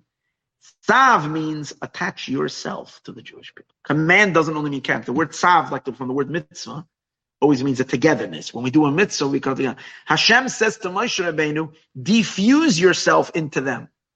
Download yourself into them. Tzav es b'nei Yisrael, attach yourself. In those, they need a Rebbe. Without a Rebbe, they're not going anywhere. Tzav, Moshe, you're the Rebbe. You're the one who has this bittul to the Eibishter. Tzav, attach yourself. Moshe said, no one understands me. I'm in a whole different world. And the Eibishter says, no. You need to be their Rebbe. You need to be their teacher. You need to command. You needed to tzav yourself to them. Once, that's why I got excited at the beginning. I said I was hyperventilating right at the beginning of the class about how exciting. This little statement, tzav is b'nei Yisrael, command the Jewish, how the depth of what he's saying over here. Moshe Rabbeinu, they need you have to attach yourself to the b'nei Yisrael. And watch these words. Va'amarta aleim, and say to them. So the word va'amarta, amira, it doesn't say daber. If it says already tzav is b'nei Yisrael, command the Jewish people. So why does he have to say va'amarta? Of course, if you're tzav, if you're commanding, you're going to say something. What does it mean? Va'amarta aleim, you say to them. The Zohar says that every amira, every time it uses the word emor, amira, it's referring to hamshacha, a flow of chachma. It's the flow of chachma energy. So this is what he's saying. Unbelievable. Tzav is b'nei Yisrael. Attach yourself to the b'nei Yisrael. Va'amarta aleim, and channel chachma to them. That's what va'amarta. That's what Moshe's amira is. In other words, Hashem is saying, in what sense do I want you to attach yourself to them? I want you to share your nullification and your bittul that you have to me. I want you to empower them to have that bittul. V'amarta aleim. And once you say to them, then es karbani, they will be able to say S is the Oisias Torah, because S is from Aleph to Taf. Karbani, which means they will now have the letters, the ability to speak words in which karbani lekarveni, that's makarev the Eibishter, that draws the Orein Sof down into them, because they now have the bittul. Without the bittul, the Eibishter cannot dwell. Hashem cannot dwell where there was mitzias, where there is ego, where there is self. So you have to give them that ability to transcend even the level of the Avos to a level of total bittul when they're learning Torah, at least. Obviously, we don't reach the level of the Avos, but when we're learning Torah, we're on Moshe's wavelength. That's the point. Moshe Rabbeinu gave us that ability to be in a level and be able to say S, the letters of the Torah, karbani, which are bringing you close to me and me to you, as he explains over here. And how will a person why they tzav is b'nei Yisrael shebchinas Moshe yashpil atzmoi. Moshe shall lower himself down v'yumshach lamata, and he should draw himself down below. Sheyeh b'tzafsa v'chibur, that he should be in a state of tzafsa, of attachment. Al yedei zeh, and through this va'amarta aleim, you say to them amira b'chinas abba. You're going to give them a dose of chachma. Sheyeh, that it should be. And what does it mean to learn Torah in a level of chachma? To learn Torah in a level of chachma means that when you're talking the words of Torah, you talk without any self-consciousness, to the point that it's not you speaking, but Hashem is speaking through you. Udvarai ashasamti bepicha, says in the pasuk, my words that I put into your mouth. That the Eibishter's words are being channeled. Hashem is talking. Lahakriv li, Lahakriv li, then what does it continue? After the words tishmeru, we said before, which goes back to because the shmira means you have a keli now to receive it. And now lahakriv li, this, you bring me close to you, and here's the next, b'moy adoi, in its time. So what does that mean, b'moy adoi, in its time? Simply, as we said earlier, it means daily karbanis, in the morning, afternoon. Much deeper meaning. What does b'moy adoi mean? Moyed means two things. Moyed means a lashon, a word of, a meaning of intimacy, a total chibur, total attachment, total fusion of the mashpia and the makabel. It's called moyed. Like it says, one of the lashonis you can use for marriage, one of the languages that's used for marriage in the Torah is, a person said, you are miyu'edetli, you are designated to me.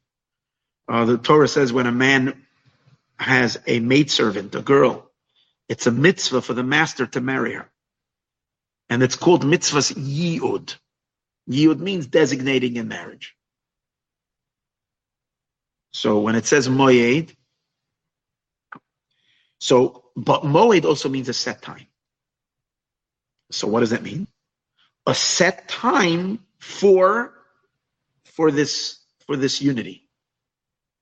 Like Hashem says to Moed, Rashi says on the words, when we built the Mishkan, when we made the Aron, it says, "V'nei adati l'cha Hashem." I will set times to do what?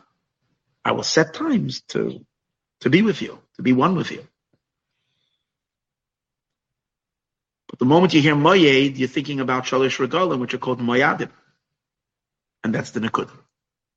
This, even though we're learning now that this Yichud, this unity of the Yid with an Eibishter, with a Yid and a Hashem, can happen every day, but it can't be throughout the day. It can only be in designated times. What are the designated times? The designated times to come to that state of oneness is during the 3 tefillas, during the 3 times of davening. When you're learning Torah, you're holding it. You're able to take that yichud that's taking place, and then you're creating the vessels to. But the yichud itself, to the point of, happens only in the time of Shachris, Mincha, and Ma'ariv. Now, Shachris, Mincha, and Ma'ariv, which are the 3 prayers, the morning prayer, the afternoon prayer, and the evening prayer, they correspond to the 3 moyadim. So which means that in a small way, you can experience it every day. In a general way, it is experienced in Pesach, in Shavuos, and in Sukkot. But a little bit of Pesach shines every Shachris, a little bit of Shavuos shines every Mincha, and a little bit of Sukkot shines every Ma'ariv. And that's how you have your Moyadoi, which is both the 3 times in the year, which is the Moyadim, and also at the same time, every single day, in a small way, you have, obviously it's much weaker when you're doing it in your ability to achieve it during Shachris, Mincha, Ma'ariv, in a regular time of the year is not as powerful as when it comes mamish the time of Pesach, Shavuos, and Sukkot. But that's the idea of lahakriv li, to experience this kirov, this total oneness, the moyadoi in its yontiv. Moyed, he says, Loshen v'nayad tiyashalo ya'ada, designated. Yiyud is set time. Umoyed v'noyed hakaloshen yiyud v'yichud v'chibor, a total state of intimacy and union. But now he says a gewaldige inyan.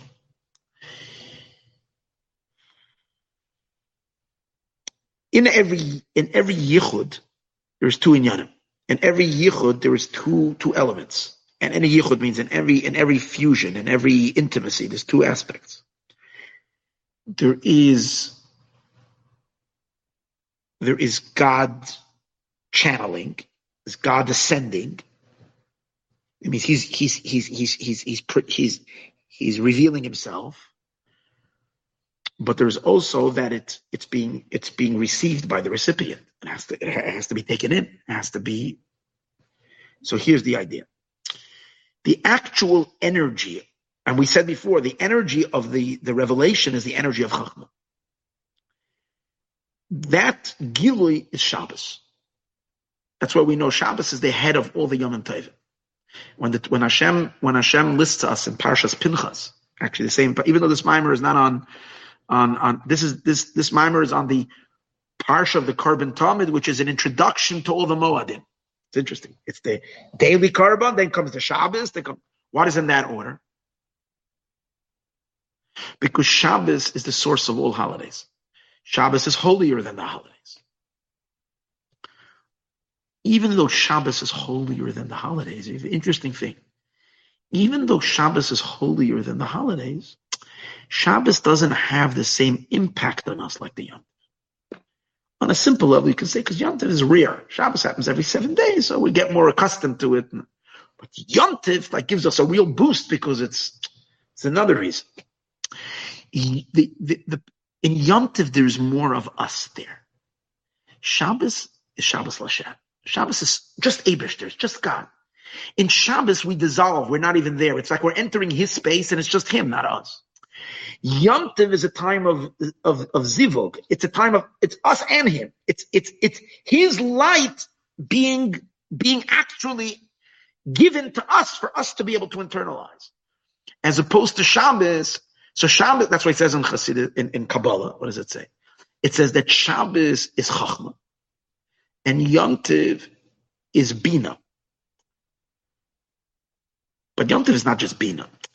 Yom Tov is the lights of Chachma being drawn into Bina. That's why Yom Tov is called Mikra Kodesh. Shabbos is called Shabbos Kodesh. It's the holy Shabbos. Kodesh is the level of Chachma, transcendence, Chachma, God. Yom Tov is Mikra Kodesh. It means we're calling Kodesh. That means that the level of Kodesh, which is Chachma, is being called into Bina. We learned about it. Remember last year we learned about the guests. How in Yom Tov the Zohar says the weekdays are being called into the Shabbos, even though it's Shabbos. Remember, like people being called to the palace. We learned the whole mimer about it, the Biurei HaZohar on Yom Tov. We had 5 classes on it. Remember? So Shakol Hamshachas Emchina Shabbos Kodesh. The Hamshacha itself, the revelation is Shabbos. Hu Lechem B'chinas Abba. It's all Shabbos Kodesh. Lechem is Chacham. Achu al Yedei Yom Tov. How does Shabbos? So the point is like this. Here's the amazing thing.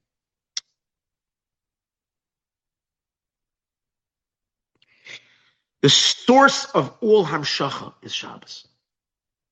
But Shabbos is still too high. In order for Shabbos to get to us, the lights of Shabbos to be able to get to us, it's through the Yom Tov. The Yom Tovs help facilitate that the lights of Shabbos should really be able to enter into us. And through Yom Tov, not only can we then process the lights of Shabbos on Yom Tov, we can even process them all year long. And that's why Yom Tov extends now into the 3 tefillos of every day. So that's how you have it. It's almost like they're like the arteries and the veins that bring it down into the regular days of the week. And how does Yom Tov do that? Because Yom Tov could fall out on Shabbos, but Yom Tov is the magical thing. It takes a regular weekday and it makes it godly. It makes it holy. It takes a Yom Choil. Shabbos doesn't do that. Shabbos always remains in its designated place. You see Shabbos is Muvdal, it's separated. But Yom Tov takes a Monday every time. It's always changing. It could be Sunday, it could be Monday, it could be Tuesday, it could be Wednesday. All these regular days, and they become sanctified. So you see that the Yom Tov, the holidays, they serve as the mediators to bring the energy of Shabbos, which is the pure revelation of Chachma, which is the revelation which in Chachma dwells the Or Ein Sof, down to the details. So Achu Ayadei Yom Tov, through Yom Tov, Mikra Kodesh, a calling of Kodesh. B'chinas Ema, but Zivug therefore comes out according to this, that Shabbos is not so much Zivug. Shabbos is more just the Gilui of Him. Zivug means a unity of Him and us, that it is brought down the Pnimius, it's drawn into us. El Shagam Sham who is Slapshus Abba Be'ema, but on Yom Tov, it's not just the energy of mother, of Bina. Yom Tov is called Ema Banim Semecha. It's interesting. Shabbos is Oneg. The mitzvah of Shabbos is to have Oneg. Oneg means pleasure. The mitzvah of Yom Tov is to have Simcha, joy. What's the difference? Pleasure you can have when something is still distant. You can feel it, you sense it, and you sense it, you can have pleasure. Joy can only hit you when something is really going into you. That's when you have Simcha. So Yom Tov, since it's Bina light, it's far more, we have more of a recipient of it. There is Mayadam L'Simcha. Shabbos is still a little more above us. So, but he says, even though Yom Tov is Bina, it's not Bina on its own. It's the lights of Chachma, Mikra Kodesh is being called into Bina. Pesach, but the way it happens in all 3 Yomim Tovim is, and remember we said earlier, what did we say on it? That our attachment to the Eibishter, to Hashem, happens in a way of Yamina, Usmala, Ubenei Ukal.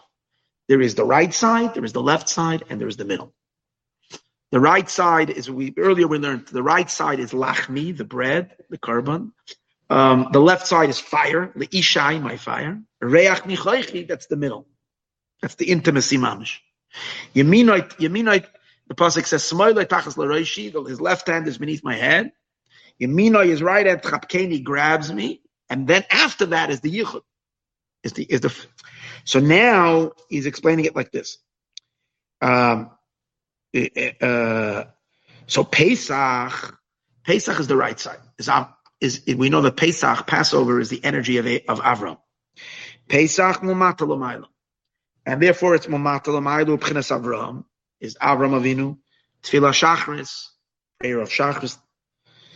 And the way it works is, by Avram, when the Torah speaks about Avram, it says that Avram was journeying towards Hashem. Haloch v'Nosea, he was journeying. He started in Haran, he started in a very unholy place, and he journeyed all the way. His life was a journey into holiness. So Avram Avinu gives us the ability to start at the very bottom and climb the ladder upward. And that's what Pesach is. Pesach is like we're just coming out of Egypt. We're coming out of a very dark place. And we start 49 days. We're climbing up. We're purifying. For Pesach, you don't have to be ready. You have to be ready in the sense that you have to clean the house for chametz. You have to but you don't have to Pesach. Hashem gives you the ability, links you even at the very bottom, and he puts you on the road to ascending. Pesach. It's Avram Avinu, kindness. But you have to climb afterwards. And that's why we find Tefillah Shachris, is the one Tefillah that we have a lot of time to work with. It's a long davening. And it starts at the very bottom. You start with Karbanis, and which is Olam Asiyah. Then you climb up in Baruch Sha'amar, and then as you're warming up, you get to the verses of song, Psukkah de Zimra. Then you get Kriya Shema. Finally, you get to Shmona Esrei. Shmona Esrei is already Hashem's downloading. Till here, you're climbing, and then Hashem comes to meet you on the top. That's already a little bit by Kriya Shema, and mainly by Shmona Esrei, by the Amidah. Tefillah Shachris, Tchilas Olam Asiyah Ad Baruch Sha'amar. Psukkah de Zimra Hu Olam HaYetzir. V'yotzer Oyer Bria. And Olam HaYetzir. U'Tefillah Hu Bittul. And you reach the level of Bittul all the way. So during davening, you're no more already climbing. Adarabah. Now Hashem is shining His light through you. The interesting thing about Mincha is that by Mincha, we don't have any. Mincha is the shortest prayer. Okay, Karbanas, Ashrei, Shemana Esrei. Great, there's no Kriya Shema.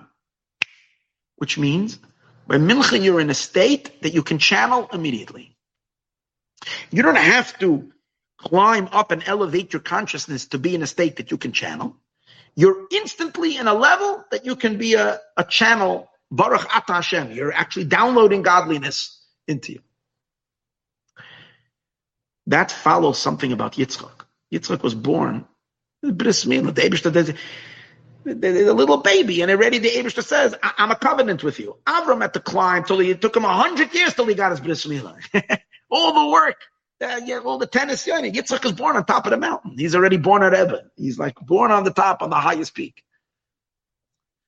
So that's Tefillas Mincha has that Maila that for whatever reason, instantly, you would think really by Mincha it should have been the opposite. You wake up in the morning, you haven't yet gotten so tarnished by the world. You haven't gotten so, it should take less work. In the morning, by Mincha, it's the middle of the day, you have so much, distraction and so much stuff in your head, you would think it would take a lot of work to be able to elevate your consciousness to be in a state of bittul.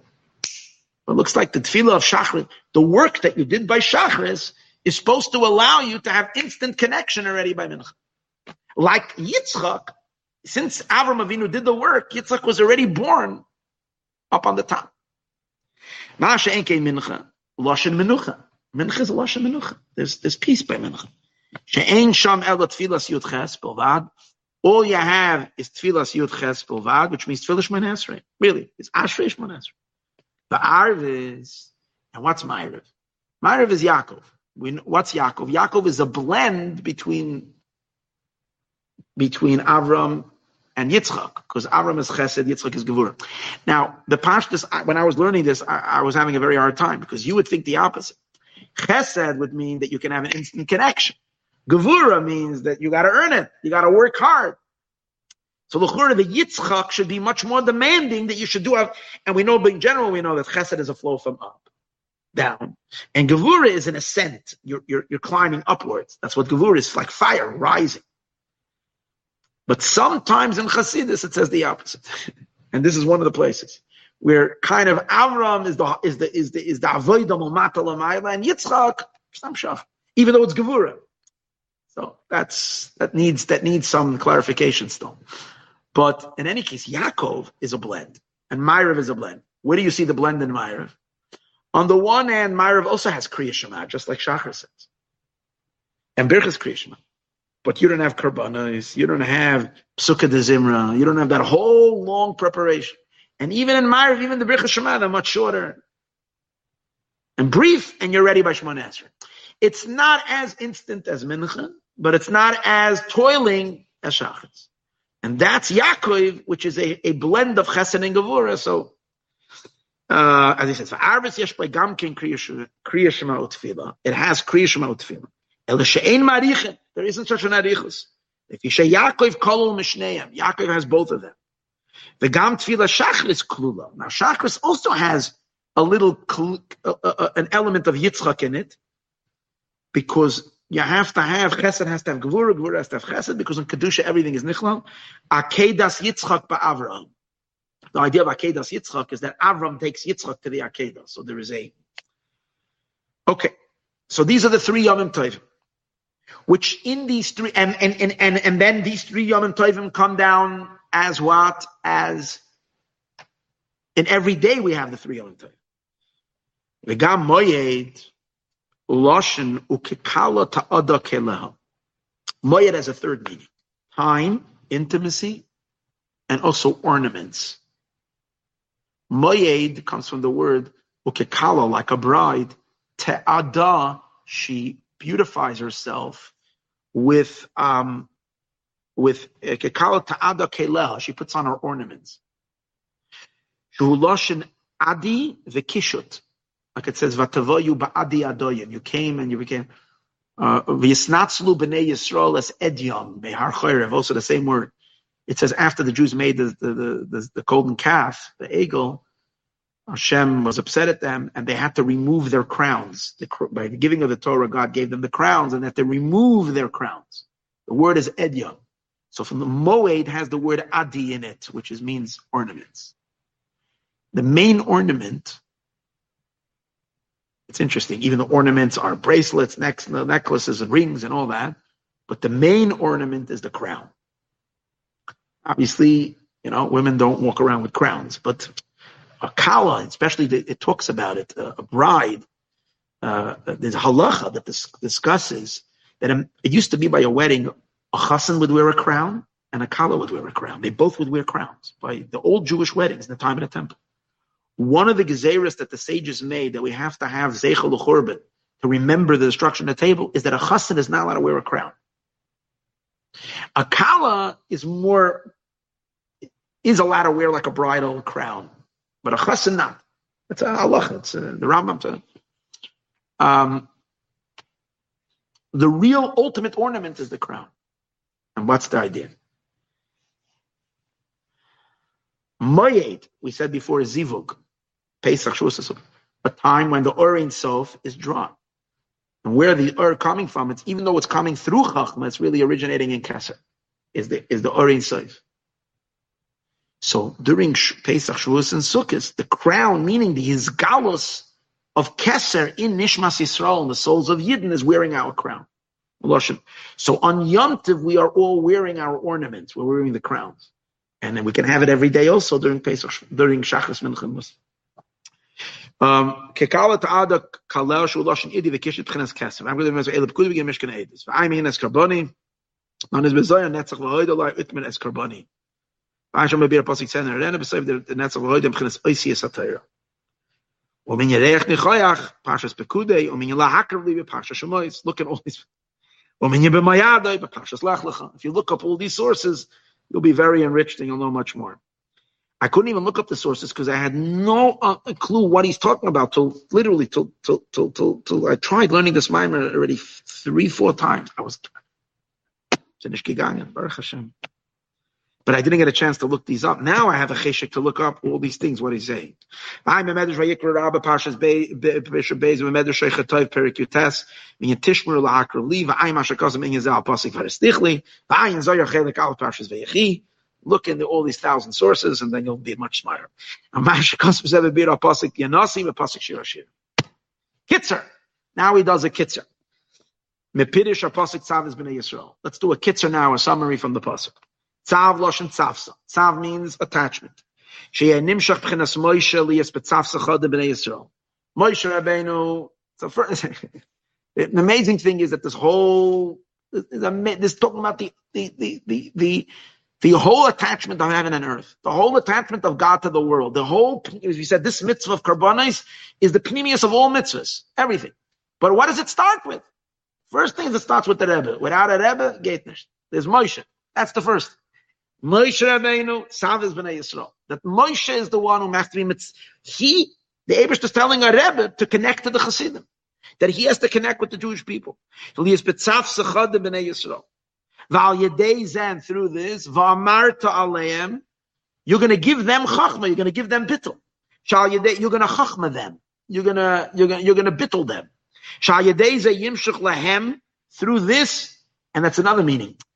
V'amarta aleim, you're going to give them chachma, but you're going to give them what? The ability to study Torah, and the word shouldn't be theirs. It should be the Eibush's words. When a Rebbe is talking, it's not him talking, it's the Eibushter speaking through him. And a Rebbe has the koyach to give that to the Chassidim, to his Mekusharim, to those that are connected, that they should also learn Torah b'zeh oifen, v'amarta aleim, that they should be able to learn Torah with that level of bittul. Koyach hadibur liyasyichu de bittul dibra adam b'dvar Hashem, that the words of the person should be the dvar Hashem, that Hashem is speaking through them. V'zehu, and this is the meaning, es karbani, the letters of S is Aleph through Taf, the letters of Torah, Karbani, that I should be, that are Mekarev me, you're literally downloading me, you're channeling me. Karbani, you're being Mekarev me in these letters. But Moshe has to give that koyach, that you shouldn't learn with ego, with self-importance, that it should be your words, it should be my words, I'm speaking through you. Hey, as Karbani, es hemchenes oisius ma'alef atav. Hein Karbani kroivim alai, they're close to me. Umekarvim oisi, they bring me to you. Ukamashakasa, like it says, udavarai, and my word, samti befich, I put into your mouth. Hakadosh Baruch Hu kaida v'shayne kenegdai. When a Jew is learning Torah, God is learning along with him right now. And through this will also be my bread, my fire. What does the fire mean? Ishi Eish Yud.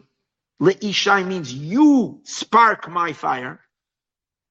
Through your Isha, through your feminine fire. Eish Hey, through the passion of the Neshama and the fire of the Neshama, which your Isha is the woman's fire, that will awaken Eish Yud, Hashem's fire.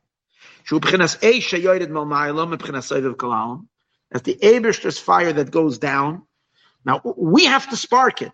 But once we spark it, his fire is more powerful than our fire. And he pulls us, as we spoke earlier, that in davening, you have to first generate it on your own. The beginning of davening is not going to come from above. You got to put a little effort in. You got to start your own fire. But once you're going to start it, Hashem's fire will come down to meet your fire, and he will pull you in. And once he's pulling you in, you're riding on his way, on his fire, which is way stronger than your own fire. That's the Ishi, that's the masculine fire, which then consumes our fire. To elevate the fire that's in our animal soul, Pchinas Isha, which is Eish Hey, our fire. And the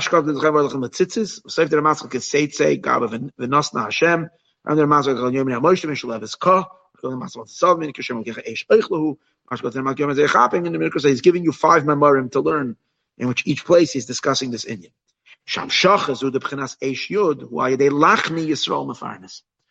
But that's through lachmi, our bread. What did we say is a function of bread? It keeps the neshama connected to the body. Right? Without food, you get tired, weak, and ultimately the soul leaves the body. Lachmi, our bread, means we keep Hashem attached to the kelim, to the worlds. Because the way it works now, he's giving a little bit already of a biological element to how it works. Right? That the bread gets converted to blood, and which is b'chinas chaim, the yisod the eish. That's why karbanos are called bread. Because just like bread, what happens becomes blood. The karbanos also is the avodah of the blood. One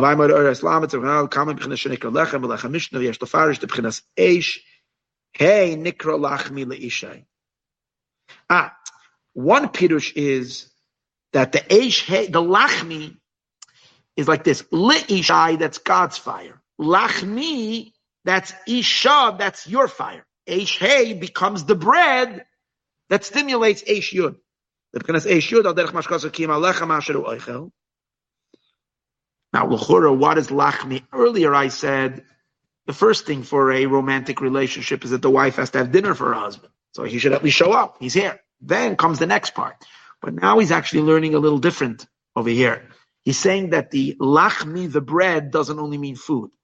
Because Chazal say that the woman, the relationship between the man and the woman is also called bread. That's why Yosef said to Paro, to the wife of Potiphar, when she was trying to mess with him, Yosef said to her, my master gave me everything. He was so nice to me. The only thing he didn't give me was the bread that he eats. And that was an allusion that you're his wife, and that you're designated to him, not to me. So you see there that zivug, and that is also called lechem. So therefore he's saying that lachmi, our bread, means also our romance, that we bring the Eibishter, we stimulate the Eibishter through our fire. Another time you see bread is referring to a marriage. Moshe, when he was by Midian, he met the daughters of Yisro. He helped them out. He chased away the shepherds. Then they came home, and Yisro said, how'd you get it back so fast? And they said, well, there was a shepherd there who fought for us, and then he helped us draw the water. So he says, why don't you call him and he will eat bread? He didn't mean just invite him for dinner. He meant maybe he'll marry one of you. And that's what it really happened. He married Zipporah. So you see, Pasha Shemoisya. Bread and le'isha, both of them mean the same thing. The yichud, the zivug, between the mashpia and the makabel means between Hashem and us. Al derech beyoim chaser nosa izu matan Torah, which is the idea of matan Torah, which is the wedding. Ki yud hu b'chinas mashpia, the eish yud, ish, that's the mashpia. Ki inyan biyud nivra olam haba. Vehei b'chinas makabel, and hey is the makabel, us. Ki inyan behei nivra olam hazeh, this is our world. As we said earlier, reach is our ascent, because reach goes up, and nichoyach is the descent from above. Oya shloimar, shaliyoises karbani she'oises krevim alai zeu ayadei lachmi lishay. Yeah, the second pirush that he's saying here is more consistent with what we learned. He's learning now that through the first pirush we just learned, the way in the Kitzur, was a little different than the way that was flowing earlier. Earlier, what was flowing was that lachmi leishai, reach nichoichi, your fire and your passion by davening enables that I should descend in your Torah. That's the stimulator. That's the pre-inyan. But now he's learning, but that's what he's saying right now in the parentheses, consistent with what he said earlier. In the Kitzur, he switched it a little bit. He said a pirush that the es karbani through Moshe, through the limud HaTorah, that enables it should be lachmi leisha. But more consistent is the opposite. What he said earlier. Oyesh laim, he says. Shaliyois es karbani. The reason why he said that pirush was because in the Seder of the Pasuk, es karbani comes before lachmi leisha. So according to that, it would seem to imply that the first thing is Moshe Rabbeinu empowers the Yidden to learn Torah. By learning Torah, Hashem comes into the Oisiyos. Once that connection is made, now that also gives you the koyach that you should be able to fire up your fire and have that ishai lachmi, the inyan of davening. So then the davening is the derivative of Torah. The second pirush, which he's saying now, is more consistent with what we learned earlier, but it makes the pasuk a little trickier. Because you have to say like this, Es karbani, the letters of Torah, karbani is mi makarev. But that only happens after you do the work of lachmi, my bread, leishai, reach nichoichi, which is the whole avodah of davening, which that enables that es karbani. So the es karbani then is an introduction, but it's not in avodah that comes after. But it's saying it's the objective. The objective is that you should be able to have a state of total oneness with Hashem, which happens when you're learning Torah. But how do you get there? Lachmi leishai, reich nichoichi. Oh yeah, Shlomo says, Shali yois es karbani. Shia oisi is krevim alai. In order that your words of Torah shouldn't ring hollow. It shouldn't be you talking. In this world we don't see two people sitting and learning. One guy is learning, and it's him talking. Another person sitting right next to him is learning and the God is talking. We don't see the difference. But tzaddikim can immediately see whose limud Torah is potent, where is the Eibishter there or where is not. And the question is, what's motivating the learning? If the person has love of Hashem and fear of Hashem and davens and there's a relationship going on over there, that when he's learning Torah, the Eibishter is pumping in that learning. One of the reasons the Baal Shem Tov came. Well, the Yidden were learning a lot of Torah, but there was no relationship with God there. It was totally hollow. The Baal Shem Tov came and said, for the Torah to be Torah, it has to be an Eibishter there. You have to have a connection. And that's, you need the Baal Shem Tov. The Baal Shem Tov was Moshe Rabbeinu then in his generation. And he was the Tzavis B'nai Yisrael. He awakened this.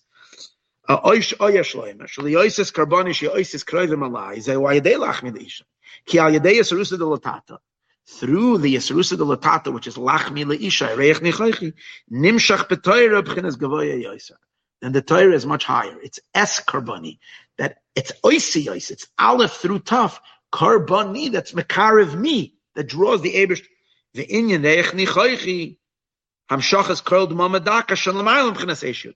So the Es Karbani is the same Inyan like the Reich Nichoich. Reich Nichoich, we said, is like the level of Shmona Esrei. See, Shmona Esrei and Torah learning is in general the same level. It's a state of actual zivug, a state of total unity. That's why it's quiet, it's silent. It's already a state of oneness. As opposed to davening, which you're still on the outside, it's the slavos, the excitement, and you're working your way in. It's a pre. And afterwards, tzarech is tishmeru. Afterwards, you have to guard it.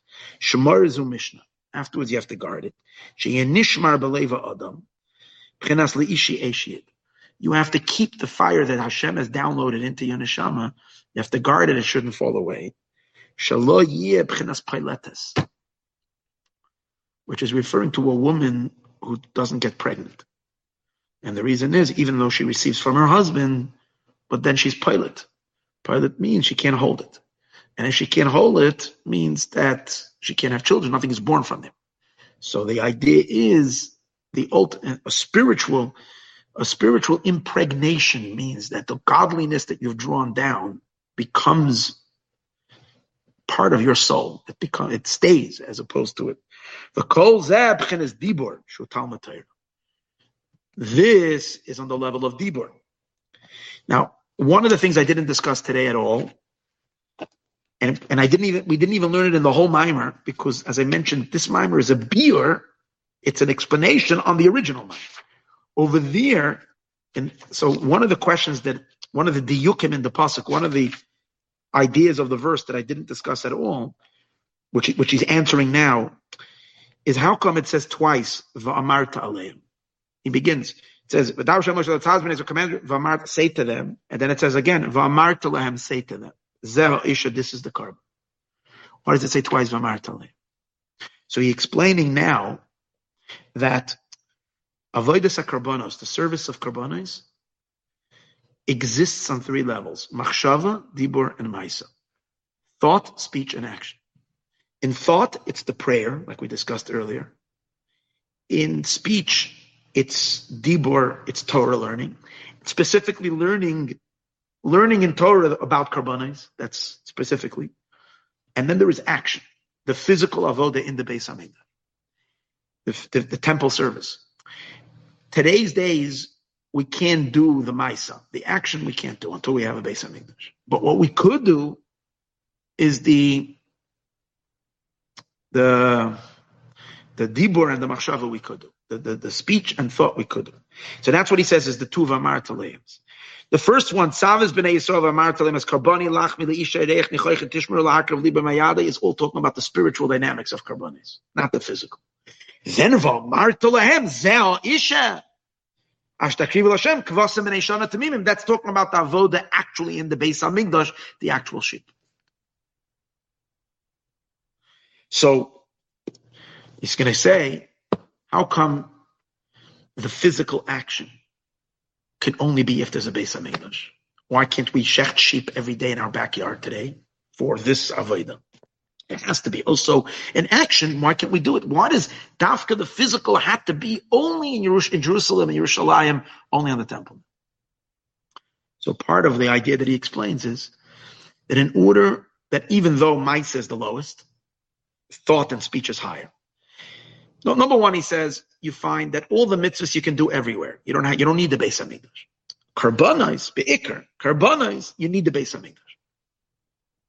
So why is it that tefillin you can put on everywhere in Los Angeles? A sukkah you can make everywhere. Shofar you can blow everywhere. But dafka karbanos, you need a makam, you need a Beis Hamikdash. Number one. Secondly, he asked, the thought and speech of karbanos, which means prayer, which are connected karbanos, and learning karbanos, you can also do everywhere. Only the action of karbanos requires the Beis Hamikdash. So the real reason is because all the mitzvahs are great. The spiritual avodah of karbanos in prayer and in Torah is great. But the highest of the high, which is the actual literal descent of the Or Ein Sof, to physically manifest and take hold in this world in a way that we can physically see with our eyes,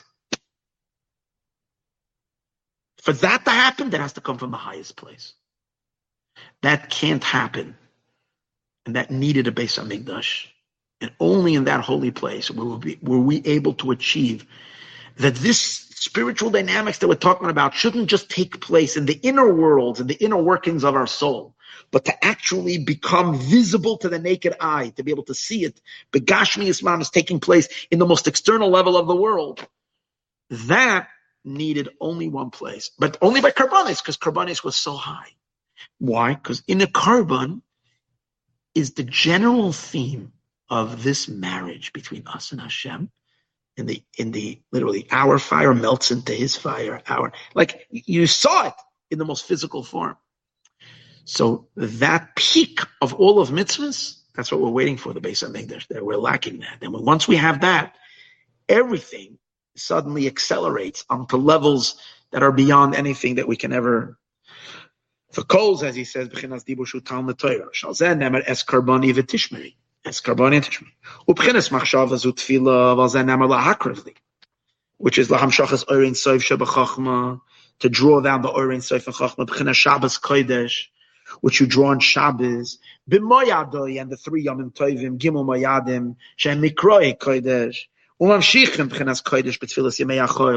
then you can draw these mayadim all the way into the weekdays in the tefillas. You can make every Monday, Tuesday, Pesach, Shavuot, Sukkot, because you can daven Shachris, Mincha, Ma'ariv, you can draw it all down. But all in thought. V'nizbar de eskarboni ze yichud zun. Ochem lahakriv li b'moyadoi ze yichud abba ve'ima.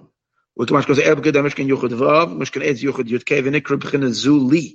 כי יוחד אב ואמר שר שמעתק ואין סויף, המקר וזה. וזה לכו תרמה. ואף אגב שהקור מעיקר המשוכם מד מזוק, מקום מקר אקסיבי ששם על הבל, המשוכם שנין הוירים, ונמז את לעשרי שמיים מן הסעב, תשמי להקר ומוגר בידה, פרזז וברוכס, לא לשם, תולד בשם אמר, here he's already, במדבר נוסף, זה שם, okay, he threw a curveball right at me right at the end, because this part he doesn't talk about in the other version. So let's see for a moment. I want to get there, but this that I just discussed to you about the actual physical karbanos required makam hamikdash. Again, it's not stated here; it's stated in the original mimer that we learned many years ago. Over there, he discusses that Indian that in order for it to come down b'chitzanius v'oilamus, that required an action. That needed to be only b'makam hamikdash. Okay, let's go back a moment over here. See if we can figure this out. Because now he's dwelling on the difference of es karbani. So the only thing that needs to be addressed, going back to the pasuk, is the closeness, the yichud, the zivug, the closeness is hinted to in the objective is es karbani. What's es karbani? S is the letters, which is you. You're made up of letters. The world, especially the letters of Torah, which is the pnimius. And karbani means lahakriv li. You're drawing me down. That's the yichud. That's the zivug. God is entering into the vessels, into the containers, into us. So es. But why does it say it twice? Es karbani and lahakriv li. Karbani means you're being makariv me. Lahakriv li means you are coming close to me. Why twice as karbani and lahakriv li? And the answer is because the zivug of male and female that we're talking about over here takes place on two levels. The yichud of HaKadosh Baruch Hu and Shechina, which is the yichud Ze'er Anpin and Malchus. And then it's a higher level, the yichud of Chachma and Bina. Which this is called the yichud of father, because in Atzilus, there's two couples. There is Ze'er Anpin and Malchus, the emotions and speech, and then there is Chachma and Bina. The zivug that we're talking about over here through Karbanos happens on both levels. So S Karbani is the lower yichud, the yichud of HaKadosh Baruch Hu and Shechina, because S are the letters of Malchus. S is oisios, letters, and Malchus is peh, is words. Karbani is being mamshech HaKadosh Baruch Hu, the midos of Atzilus, to be unified with Malchus. Lahakriv li is higher. Is to be makriv into Bina, the Amshach Chachma, and all the way up to Keser. That's what he's explaining over here. V'nizbar, the es karbani, is a yichud zon. That's the yichud of Zuchar v'nukah. Achin lahakriv li b'moyadoi. The lahakriv li is a yichud abba v'min. That happens on Yantav, he said. Mikra kodesh. Chachma is being nimshach into Bina. Now, we find that this is what the Beis HaMikdash did. It unified. What's the Beis HaMikdash? The Beis HaMikdash is our marital home. It's a place where we live with God. So the yichud happens. Where do we find that the yichud happens on both levels? The yud marries the hey, and the vav marries the hey. Yud k vav k. Where do you have the perfect yichud? You see it it's hinted to in Parshas Pekudei, which Pekudei actually means a zivug. Pekudei means a zivug. Where do we find Pekudei means an intimacy? It says chayev adam lifkoi des ishtay. A person has to be, before he leaves, before he goes on a derech. Pekida means this unity. So Parshas Pekudei is the parsha of the zivug. What does it say over there? Eile Pekudei hamishkan mishkan ha'edus. It mentions twice mishkan. So the Zohar says the two mishkans are the two unities on the two levels. The yichud of Yud K and the yichud of Vav, the Vav and the Hey. These two levels. Eile Pekudei HaMishkan yichud Vav K. Pekudei HaMishkan is the yichud of Vav and Hey. Mishkan HaEdos, which is higher, yichud Yud K, is the yichud of Yud K. The Nikrab, and the higher one is called Li, Lahakriv Li. The Nikrab Chinezu, and the higher level is called Li, you're being makriv me. Why? Ki yichud Abba ve'ima, because the yichud of Chachma and Bina, Sharshoi, it's not just the spheroids, its root is ma'atik. It's rooted all the way up in atik, the Ein Sof, and in the Ein Sof, Ein Sof, and atik is the Eibishter himself, not any projection, any sphera attribute. It's God, it's the Eibishter. Lahakriv li, li means my very me. Al pasuk mimamakim krasicha v'parshas truma, pasuk v'yikchu li truma, taking me on the deepest level. Va'afal gav, and he's asking the question, Shakarban Ikroi. The main avod of Karbanis, according to Kabbalah, what? Hamshachas mad. It's drawing Mayan Duchrin, masculine waters, mizah, from the Ze'er Anpin. That means Karbanis are really drawing only from the Vav, because the Vav is the Ze'er Anpin into Malchus. Nevertheless, we find that really, on a higher level, Karbanis draw from much higher. Hareksiv, it says in another pasuk by the first carbon that the Torah talks about, Vayisha Hashem el Hevel, that Hashem turned to Hevel's carbon, right? Cain and Hevel. When Hevel brought a carbon, it says Vayisha Hashem turned, and according to Kabbalah, the word Vayisha has to do with Shin Ayin Ahirin, 370 lights of Keser. Amshacha Shin Ayin Ahirin, which is the lights of Atik Yomin, all the way out. Ayin Baramaz, Resh Pashat Sav, where he explains Kodesh HaKadoshim Klasidation, the three heads. Ayin Me'inyan Sav, Es Tishmi Lahakar, Begamara, Perik Dal, the Tainis, Perik Test Psachim. But here he just gives you a whole list of places to look. Kabbalah of the Lashamra told us Pashat Sav, Emoy, Bamidbar, Nasa, Zay Peshes Balois, Pashat Asfilish, Pashat Peshes, Zay Betzavari, Bachadu, Psichta, the Echad, Adam of the Bish, Yashin, Medabas, Pegresh, of Kakarma, look in all those places, and Allah Gutta Zachen. Yeah, the main thing is Mashiach should come. We should have back our Beis HaMikdash. And now we have what they yearn for. another thing we have what to yearn for, but now we have a little bit of an inkling, and may the Eibush to help that we should merit.